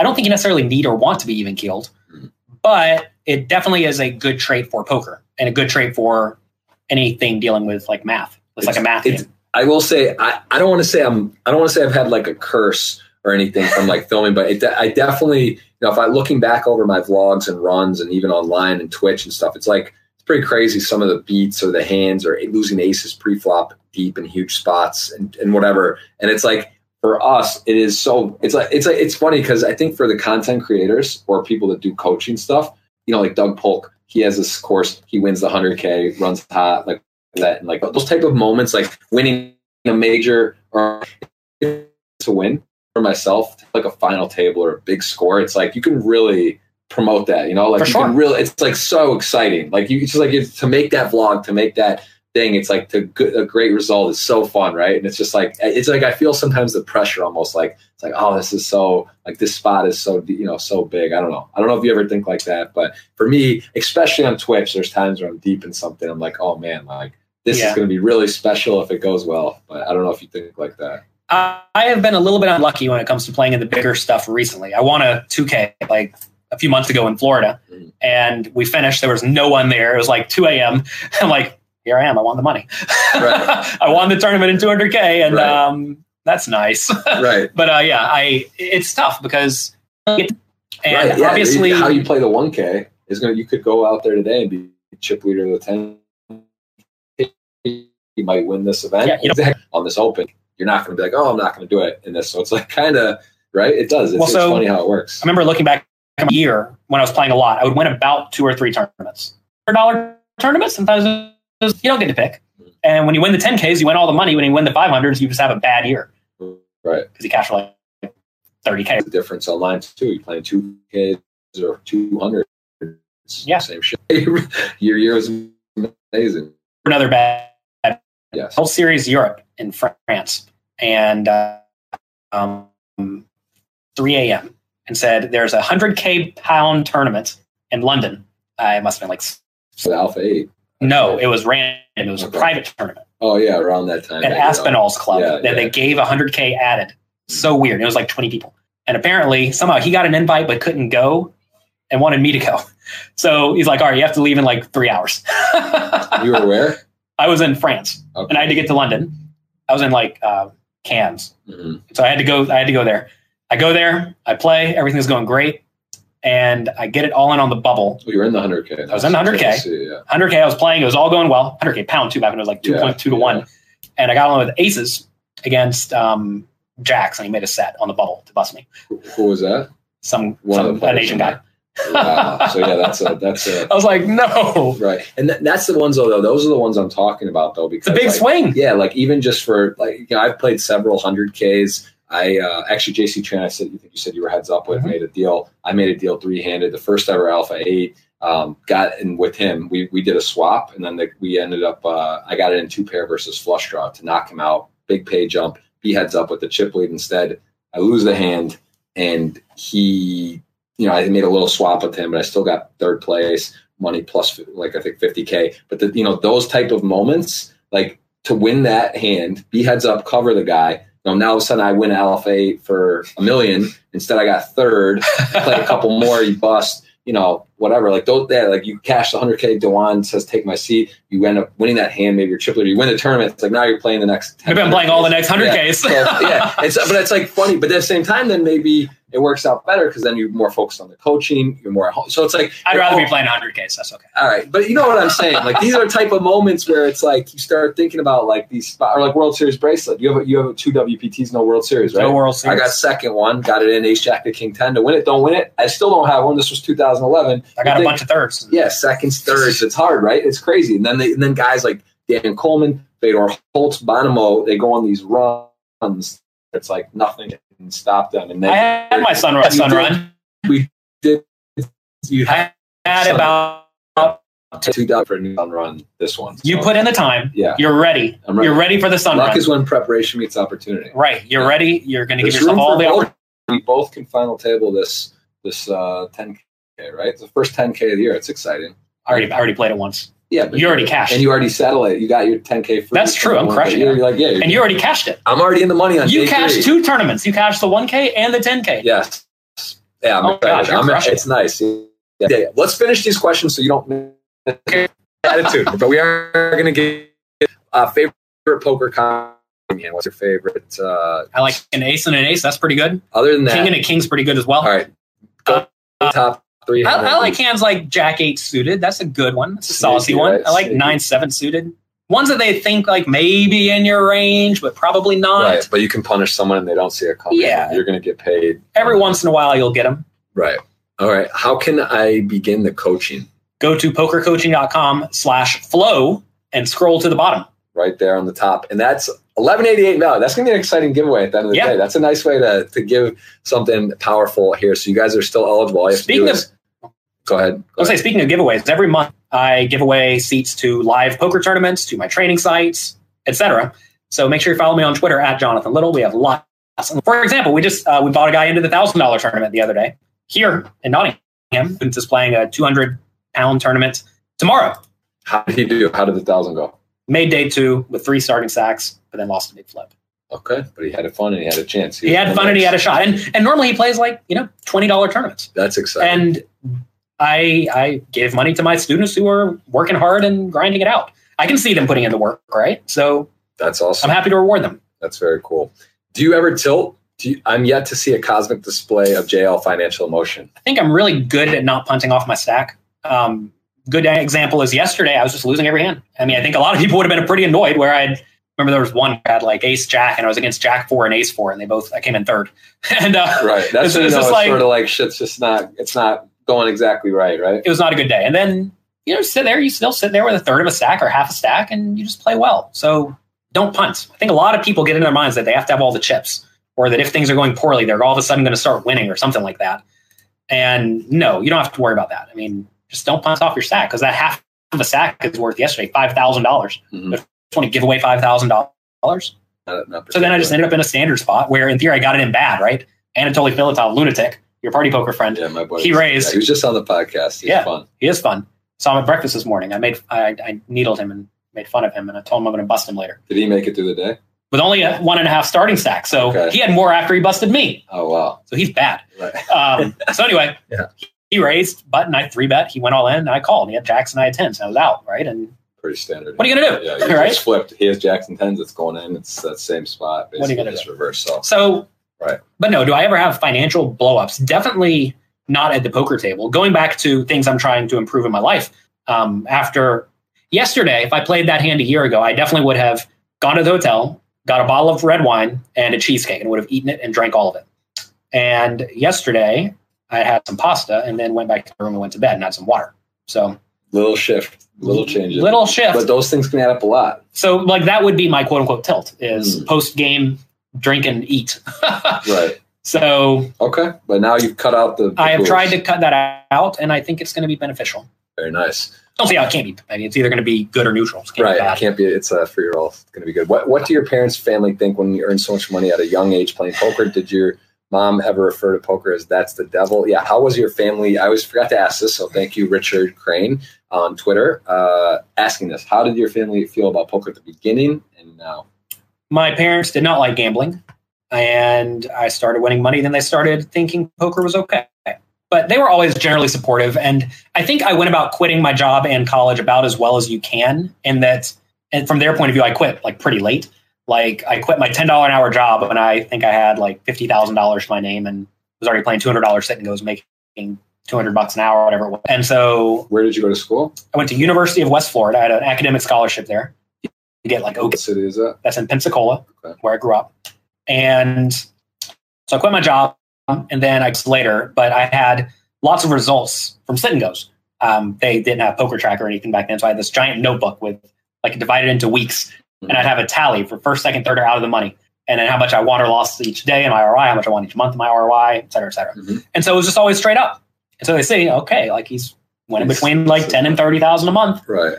And I said, look, I will set aside $50,000 Mm-hmm. so I can go to college if I need to. That's how much college cost back then. Right. It's a little bit different today. So anyway, I had that money set aside. I said, look, if I ever get down to this money, I think it was like $60K, Mm-hmm. I'll go back to college. And fortunately, I never got anywhere near that. So that was good. That's awesome. And so there was never really a. Well, I think the problem is I was kind of like crushing it so hard to the point that it was just such an obvious decision. It's very different for a lot of people when they have no money in the bank or minimal money in the bank, and they are making $20 an hour playing poker. That's when a lot of people attempt to quit school or quit their job, and that's a big mistake. And it really realistically is a big mistake, and your family should be concerned. So show significant earnings and a significant win rate over a long period of time. I think I've done it for like 8 months or a year or something like that, and I think it'll probably be okay. Awesome. We're starting to have a bit of internet lag. I think it's maybe partly because of the time here, which is a little frustrating that this is, as we mentioned in the UK, the internet's not been amazing. So I do want to take a couple more questions, then we're going to do a massive giveaway, and then we'll go. What's your favorite tournament to play? Like a year, like say it's the one at Baha Mar, because the venue is great, the tournament's great, Party Poker does a great job there, and I will not be missing one unless they do something to mess it up. Seems like every poker operator's figured out a way to mess it up over the last few years besides Party Poker. Let's see if they can do it. Yeah. Is it rare for a high-level poker player to also have a family, and how has that affected your motivation to continue to play at the top level? It's going to sound like a really bad answer to a lot of people, but I don't think I'm going to continue playing at the top level. The top level is currently 100Ks and $1 million buy-in tournaments, and I'm not doing that. So my aspirations are not to be legitimately the best poker player in the world. My aspirations are to be the best poker player I can, given my constraints, which family, kids, business, all that takes a lot of time and a lot of effort. And that's okay. I'm still doing perfectly fine in the $10,000 tournaments. Like I said, I haven't been particularly lucky in them, but I'm playing and realize I am extracting value. And I make a point to do the best with the time allotment that I have. Okay, that's great. And do you recommend getting HUDs at micro stakes or any stakes? Do you use a HUD when you play online? And what do you feel about Party Poker getting rid of HUDs and changing the alias? I definitely use the HUD if they'll let me. Whenever you're 24 tabling, you need. I leaned heavily on the HUDs. And actually, I remember just a few years ago, if it wouldn't work on a site, I just wouldn't play on that site that day because like sometimes they'd update it or something and it wouldn't work. Still on like PokerStars when I play, I'll use a heads-up display, and I clearly don't on Party Poker. I think HUDs are probably a good thing to get rid of. Anything that gives people in the know just one more edge doesn't seem like a good thing. I mean, look, there are 2 points of view as a poker player. You can either try to win as much money for yourself immediately, or you can try to make the game last forever. And a lot of people are very short-sighted when it comes to poker, either because they are just naturally short-sighted or because they have not necessarily thought about the ramifications of busting all the bad players. And we see this in like cash games online now. They're kind of dead. And why is that? It's because all the good players just got way too good and they had more information than all the bad players. And that's resulted in the game dying. And now all the cash game pros are like, well, what am I supposed to do? Why won't the games run? Because you beat it. You beat the bad players too fast, right? And that's kind of the problem with the re-entry tournament. Same thing is re-entry tournaments beat the bad players too fast. And I'm actually shocked they last as long as they did. But I'm glad to see the trend turning where pros are going to make less money immediately, but they're going to make money indefinitely. Right. And I've always rather make money indefinitely than just a lot of money immediately. Yeah, this was definitely brought to a highlight to even just close the year where Alex Foxen re-entered the Bellagio 5 times. So 5's not even a lot. You're right. It's $50,000. He ends up winning 1.7. Yeah. But it's kind of like if let's just say you go to Vegas, it's your end of the year trip. You say, Bellagio 5 diamond week before Christmas, pretty sweet, right? It's fun. There's like 1,000 entries, but really how many uniques? Maybe it's 450, 500 people. I mean, there's a lot of people, 2 re-entries, 3 re-entries, 4, 5, 6, 7, 8 re-entries for some people. Now imagine Foxen, who ends up sneaking into the number 1 GPI spot by winning that. He was 13th going into the tournament. He wins it, okay? But imagine you're, Joe Blow from Montana. You're out there. You knock Foxen out, and now you look back in day 2, the next day he's there, he's check raising you, and it's got to be. And then he busts you. Yeah, a little disheartening, right? So it's like, it's kind of, it's interesting though. It adds prize pools. Maybe in a way, you could argue that people play worse though, when there's a chance maybe they're trying to go for more chips, build a stack. So there's a little bit of that. But I think that it's an interesting topic. It's a hot topic. So how would you address this to the community, and what would you suggest in this for the operators? I think the players need to realize what they signed up for. If you sign up for a re-entry tournament and the rules are very clear, it's a re-entry tournament. Why are you complaining? Don't play it if you don't want to play a re-entry tournament. Mm-hmm. Or play it and realize that it's not your dream scenario, but that's it, right? Yeah. That's the rule. That is the rule of the game, right?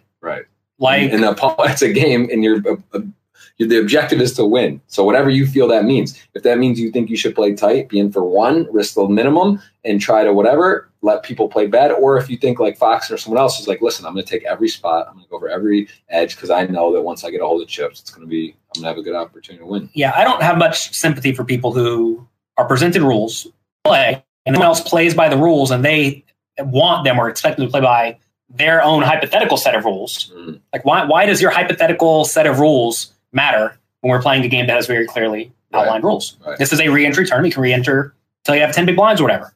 Fine. If you don't like it, don't play. Mm-hmm.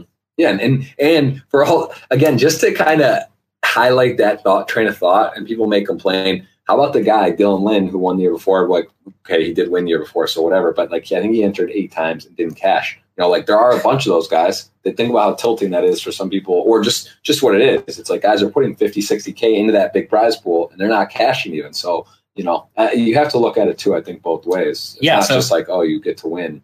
It's highlighted when someone does play a bunch and they win, but that's not always how it goes. Shout out to Dylan. I had him write a mixed game book for my publishing company, D&B Poker. Okay. It's good. It's called Mastering Mixed Games.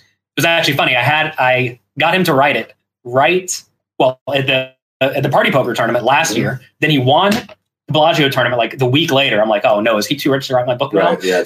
It's actually good timing though. It's nice that he has that to add. But then he finished it no problem. Absolute pleasure to work with. So it's called Mastering Mixed Games? Mastering Mixed Games. It's a good, solid introduction to the common games that are played. So anyway, I think re-entry tournaments are quite bad for the bad players because every time a good player enters, they extract some amount of ROI. And players who are willing to go off for 8 bullets, I highly doubt that they are negative EV on any buy-in. Yeah. Maybe they're not the most plus EV they possibly could be, but I doubt they're like minus 10% even on any bullet. So the problem is that casinos want to make money. And if it's no reentry, they only get one amount of rake from each person. But if it's unlimited reentry, they get lots of rake from each person.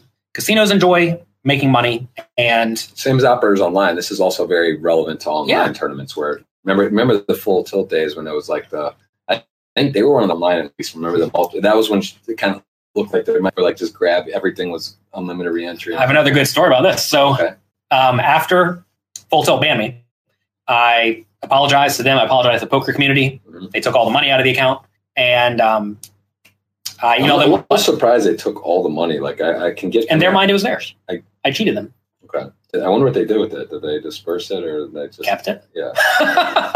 And hey, if you read any online sites' terms and conditions, if you break the rules, they can take your money. Mm-hmm. I broke the rules; they can take my money. And anyway, I emailed them like a few months later. Said, "Look, I've made right. Can I come back and play on the site?" They said, "Sure, no problem." So I go back, I play, and then right before Black Friday, they were having these $1,000 6-entry tournaments. You could play 6 at a time right from the start. So, that was what they were doing. That's right. It wasn't even a re-entry. It was just multi-entry, which is insane to actually comprehend what that means. And I actually forgot. So I'm interested. So anyway, I literally be in the same tournament 6 times. Correct. That's crazy. That's actually crazy. Long story short, I ended up taking second in the last one right before Black Friday for $320K. I was playing 200, 400 PLO at that time, and I didn't necessarily want to keep a ton of money on Full Tilt because I didn't want to punt it all. So I sent my contact there an email, said, "Hey, can I cash this out?" He said, "Sure." Sent me the money, got to my account one day before Black Friday, and I had almost no money in Full Tilt. So I'm lucky. Wow. But you did end up getting that back anyway, the rest of it, years later. The rest of it.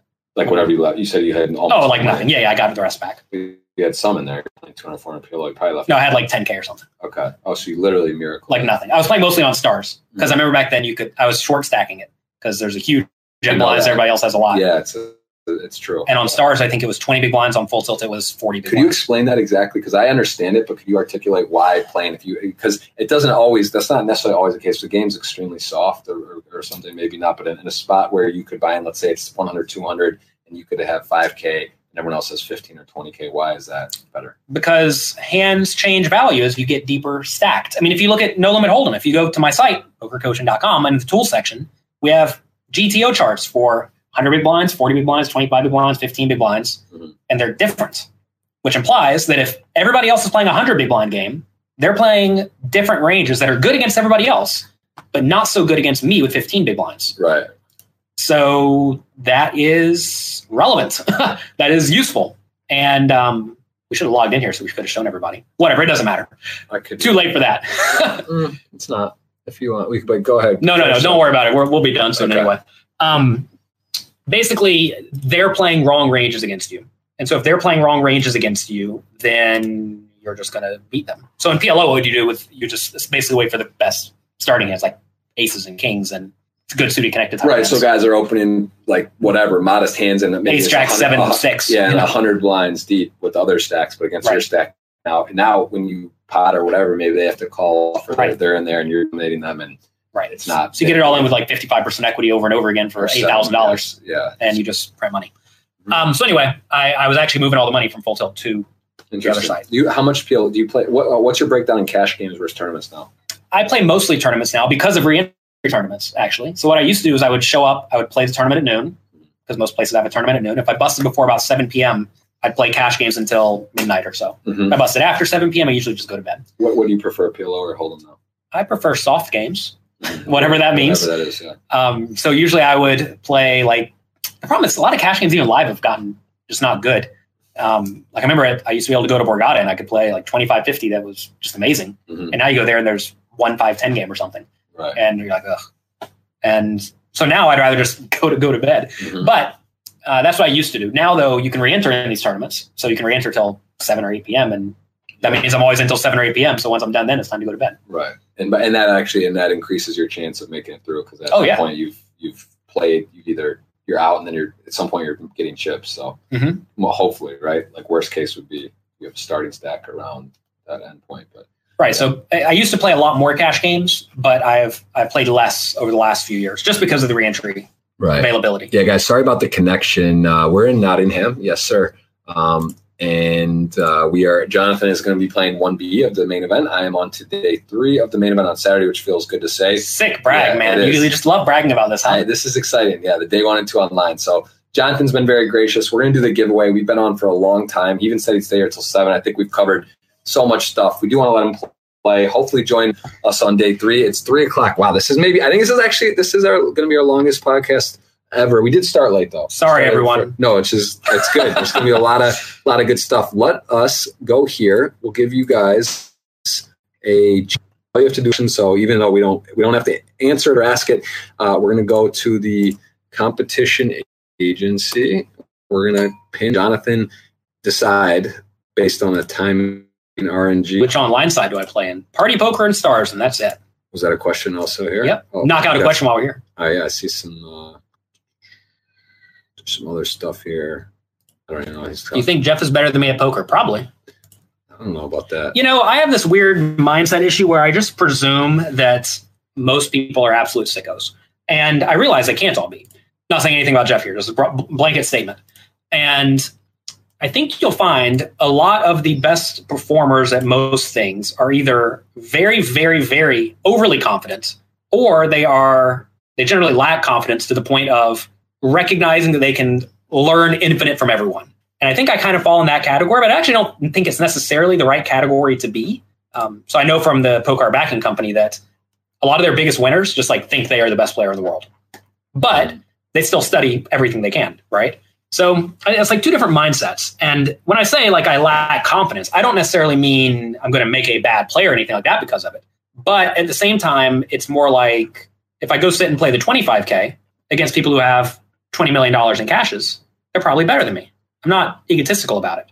I think it's important to be realistic. Although I could be wrong about that. Maybe it's okay to be delusional every now and then. Yeah, I completely agree with that. But just because they're better than me doesn't mean I'm going to all of a sudden play poorly. You know what I mean? That's the difference, I think. I think a lot of people, they get intimidated or they adjust their strategy because they think people play better than them.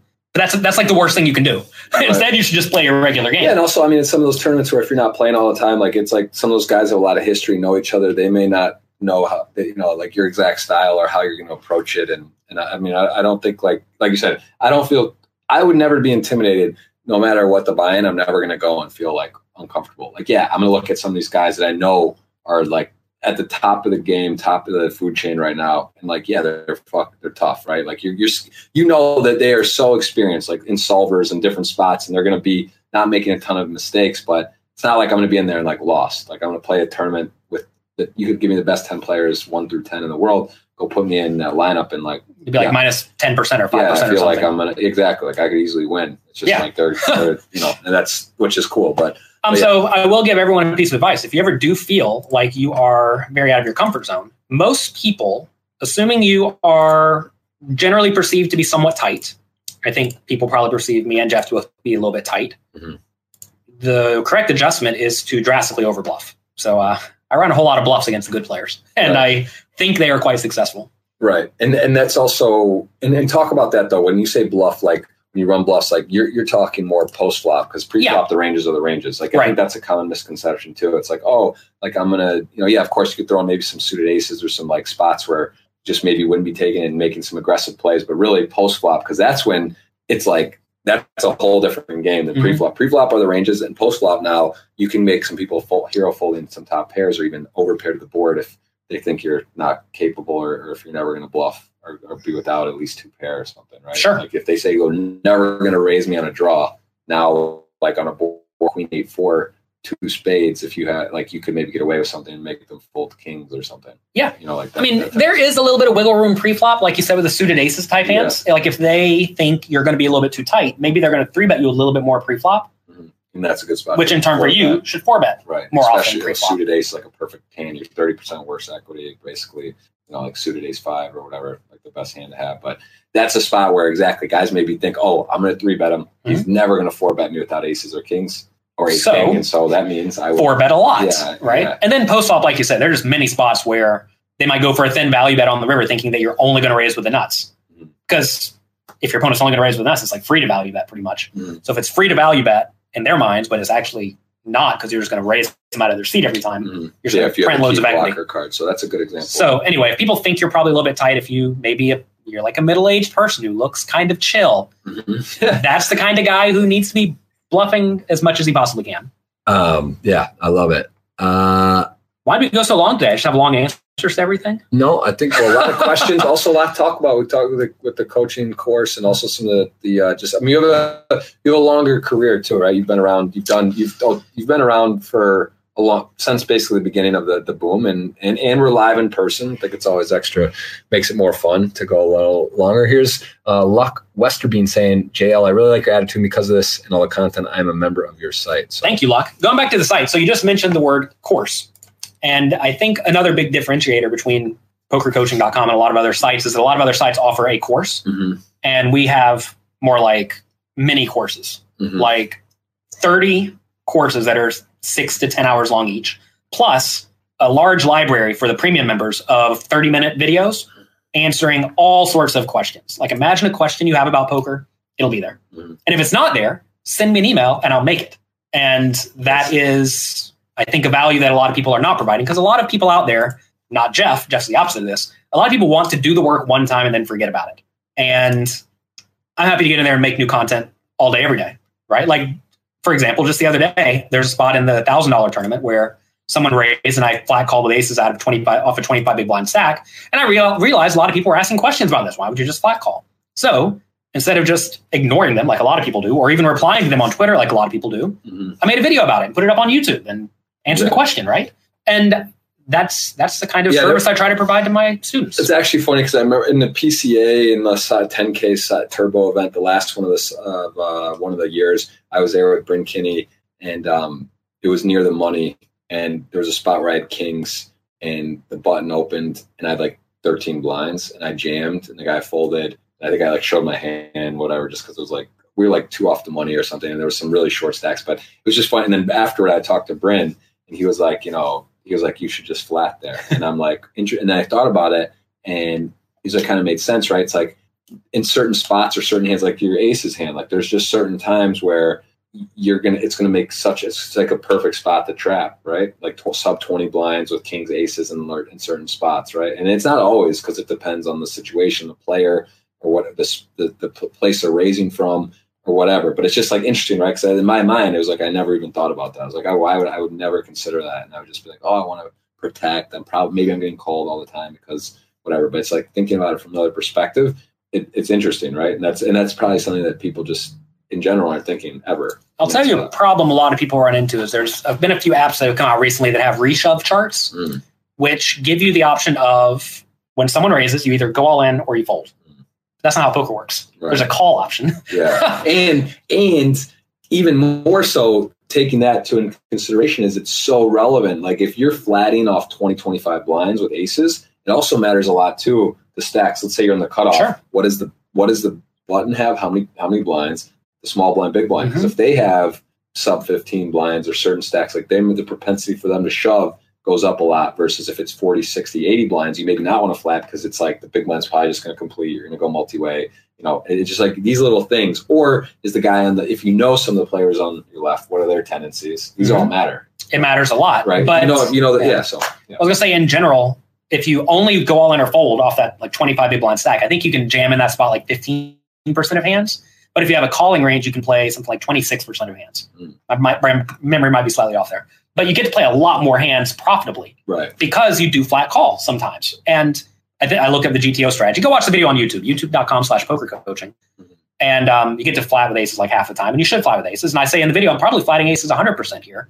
And also a few more of the suited connected type hands because I want to see flops. It's also interesting. I mean, it start leveling or thinking about it, depending who you're playing against. Also, if you're playing against a good competent player, like if I'm playing and you flat, you just said 100%, but let's say a good known player flats off like 20, 25 blinds, like immediately I'm very got a pretty damn good hand. I doubt he's flatting fours here, right? You should flat fours. Yeah. Yeah. Well, the thing is by flatting aces, the opponents can't get after it all that much. They can't bluff you all that much often because you have aces sometimes. Right. That's exactly. Now you're getting protection. See king, queen suited, queen jack suited.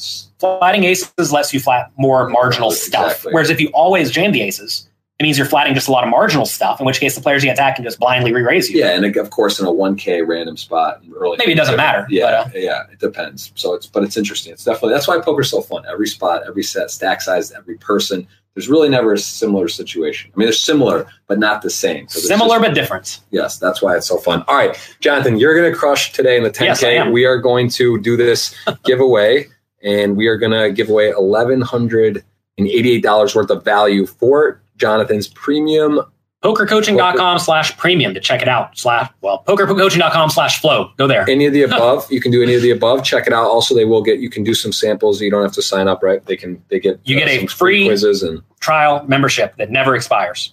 So go through all of it. And if you don't like it, don't sign up. If you like it and you learn something, sign up and continue learning and get good at poker.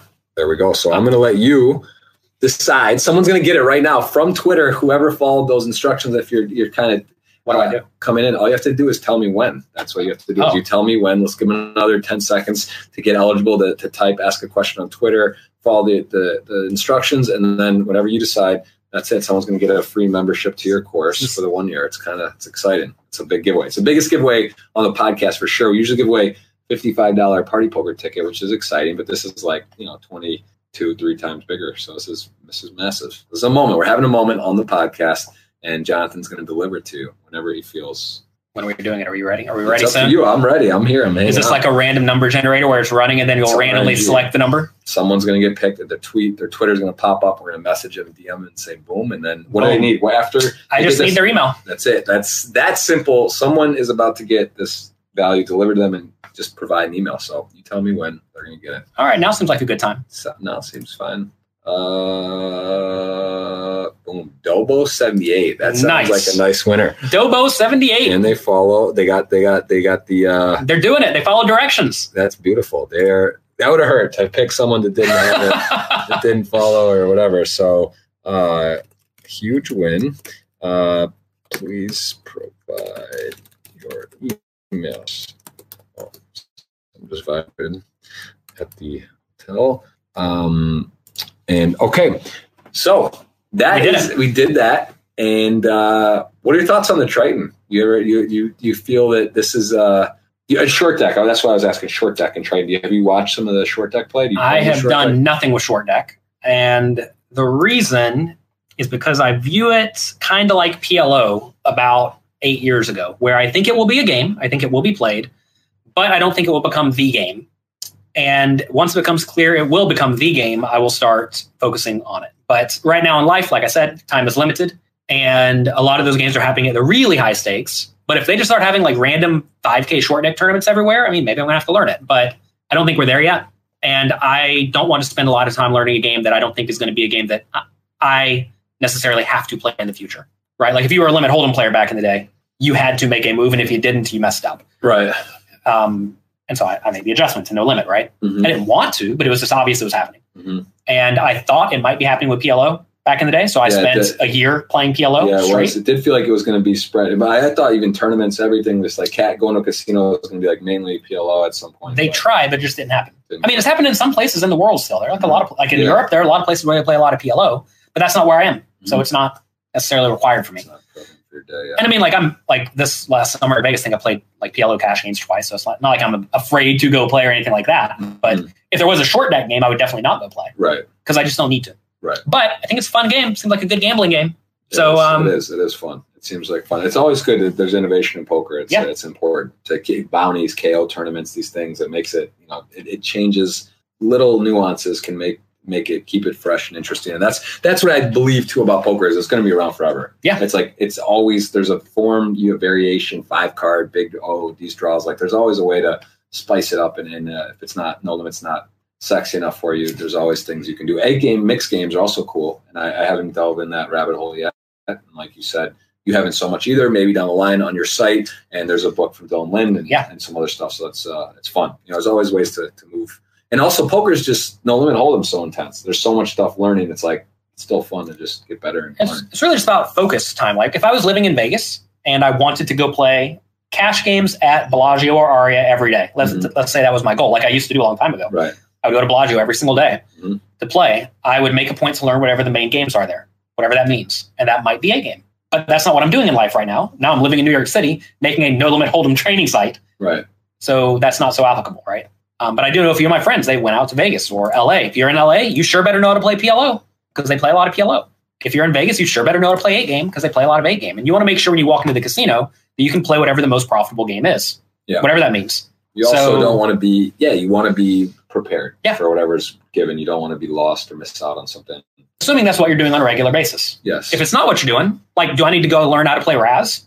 I'm going to miss out on 3 Raz tournaments at the World Series every year. Probably not. You could probably not dive in. That'll be all right. Yeah. So right, and I feel like a lot of the other games are not like Raz, but they're comparable enough. Yes, absolutely. All right. Well, we covered a ton, guys. Again, check out Jonathan's site, pokercoaching.com. And of course, all of his different social stuff, very active in the poker community, provides a lot of value. Great guy, family man as well. And we wish him the best in this 10K main event. We'll see him later this week regardless. And maybe we'll go check out his nickname Little John. And we're in Nottingham, so maybe we'll get some content from Sherwood Forest. I'll go to the Forest if you want to go to the Forest. I would like to go. Maybe I'm trying to think when it could be. It would have to maybe be. It's hard. But what day are you leaving here? I don't know. Not when sure. I'm done. You haven't booked a return, or no? I've booked one, but I don't know. It's like the day after it's over. Okay. So I'm not staying late. Got a kid and wife and kids at home. Yeah, no. I'm just trying to think when we could go. It might have to be like in the morning.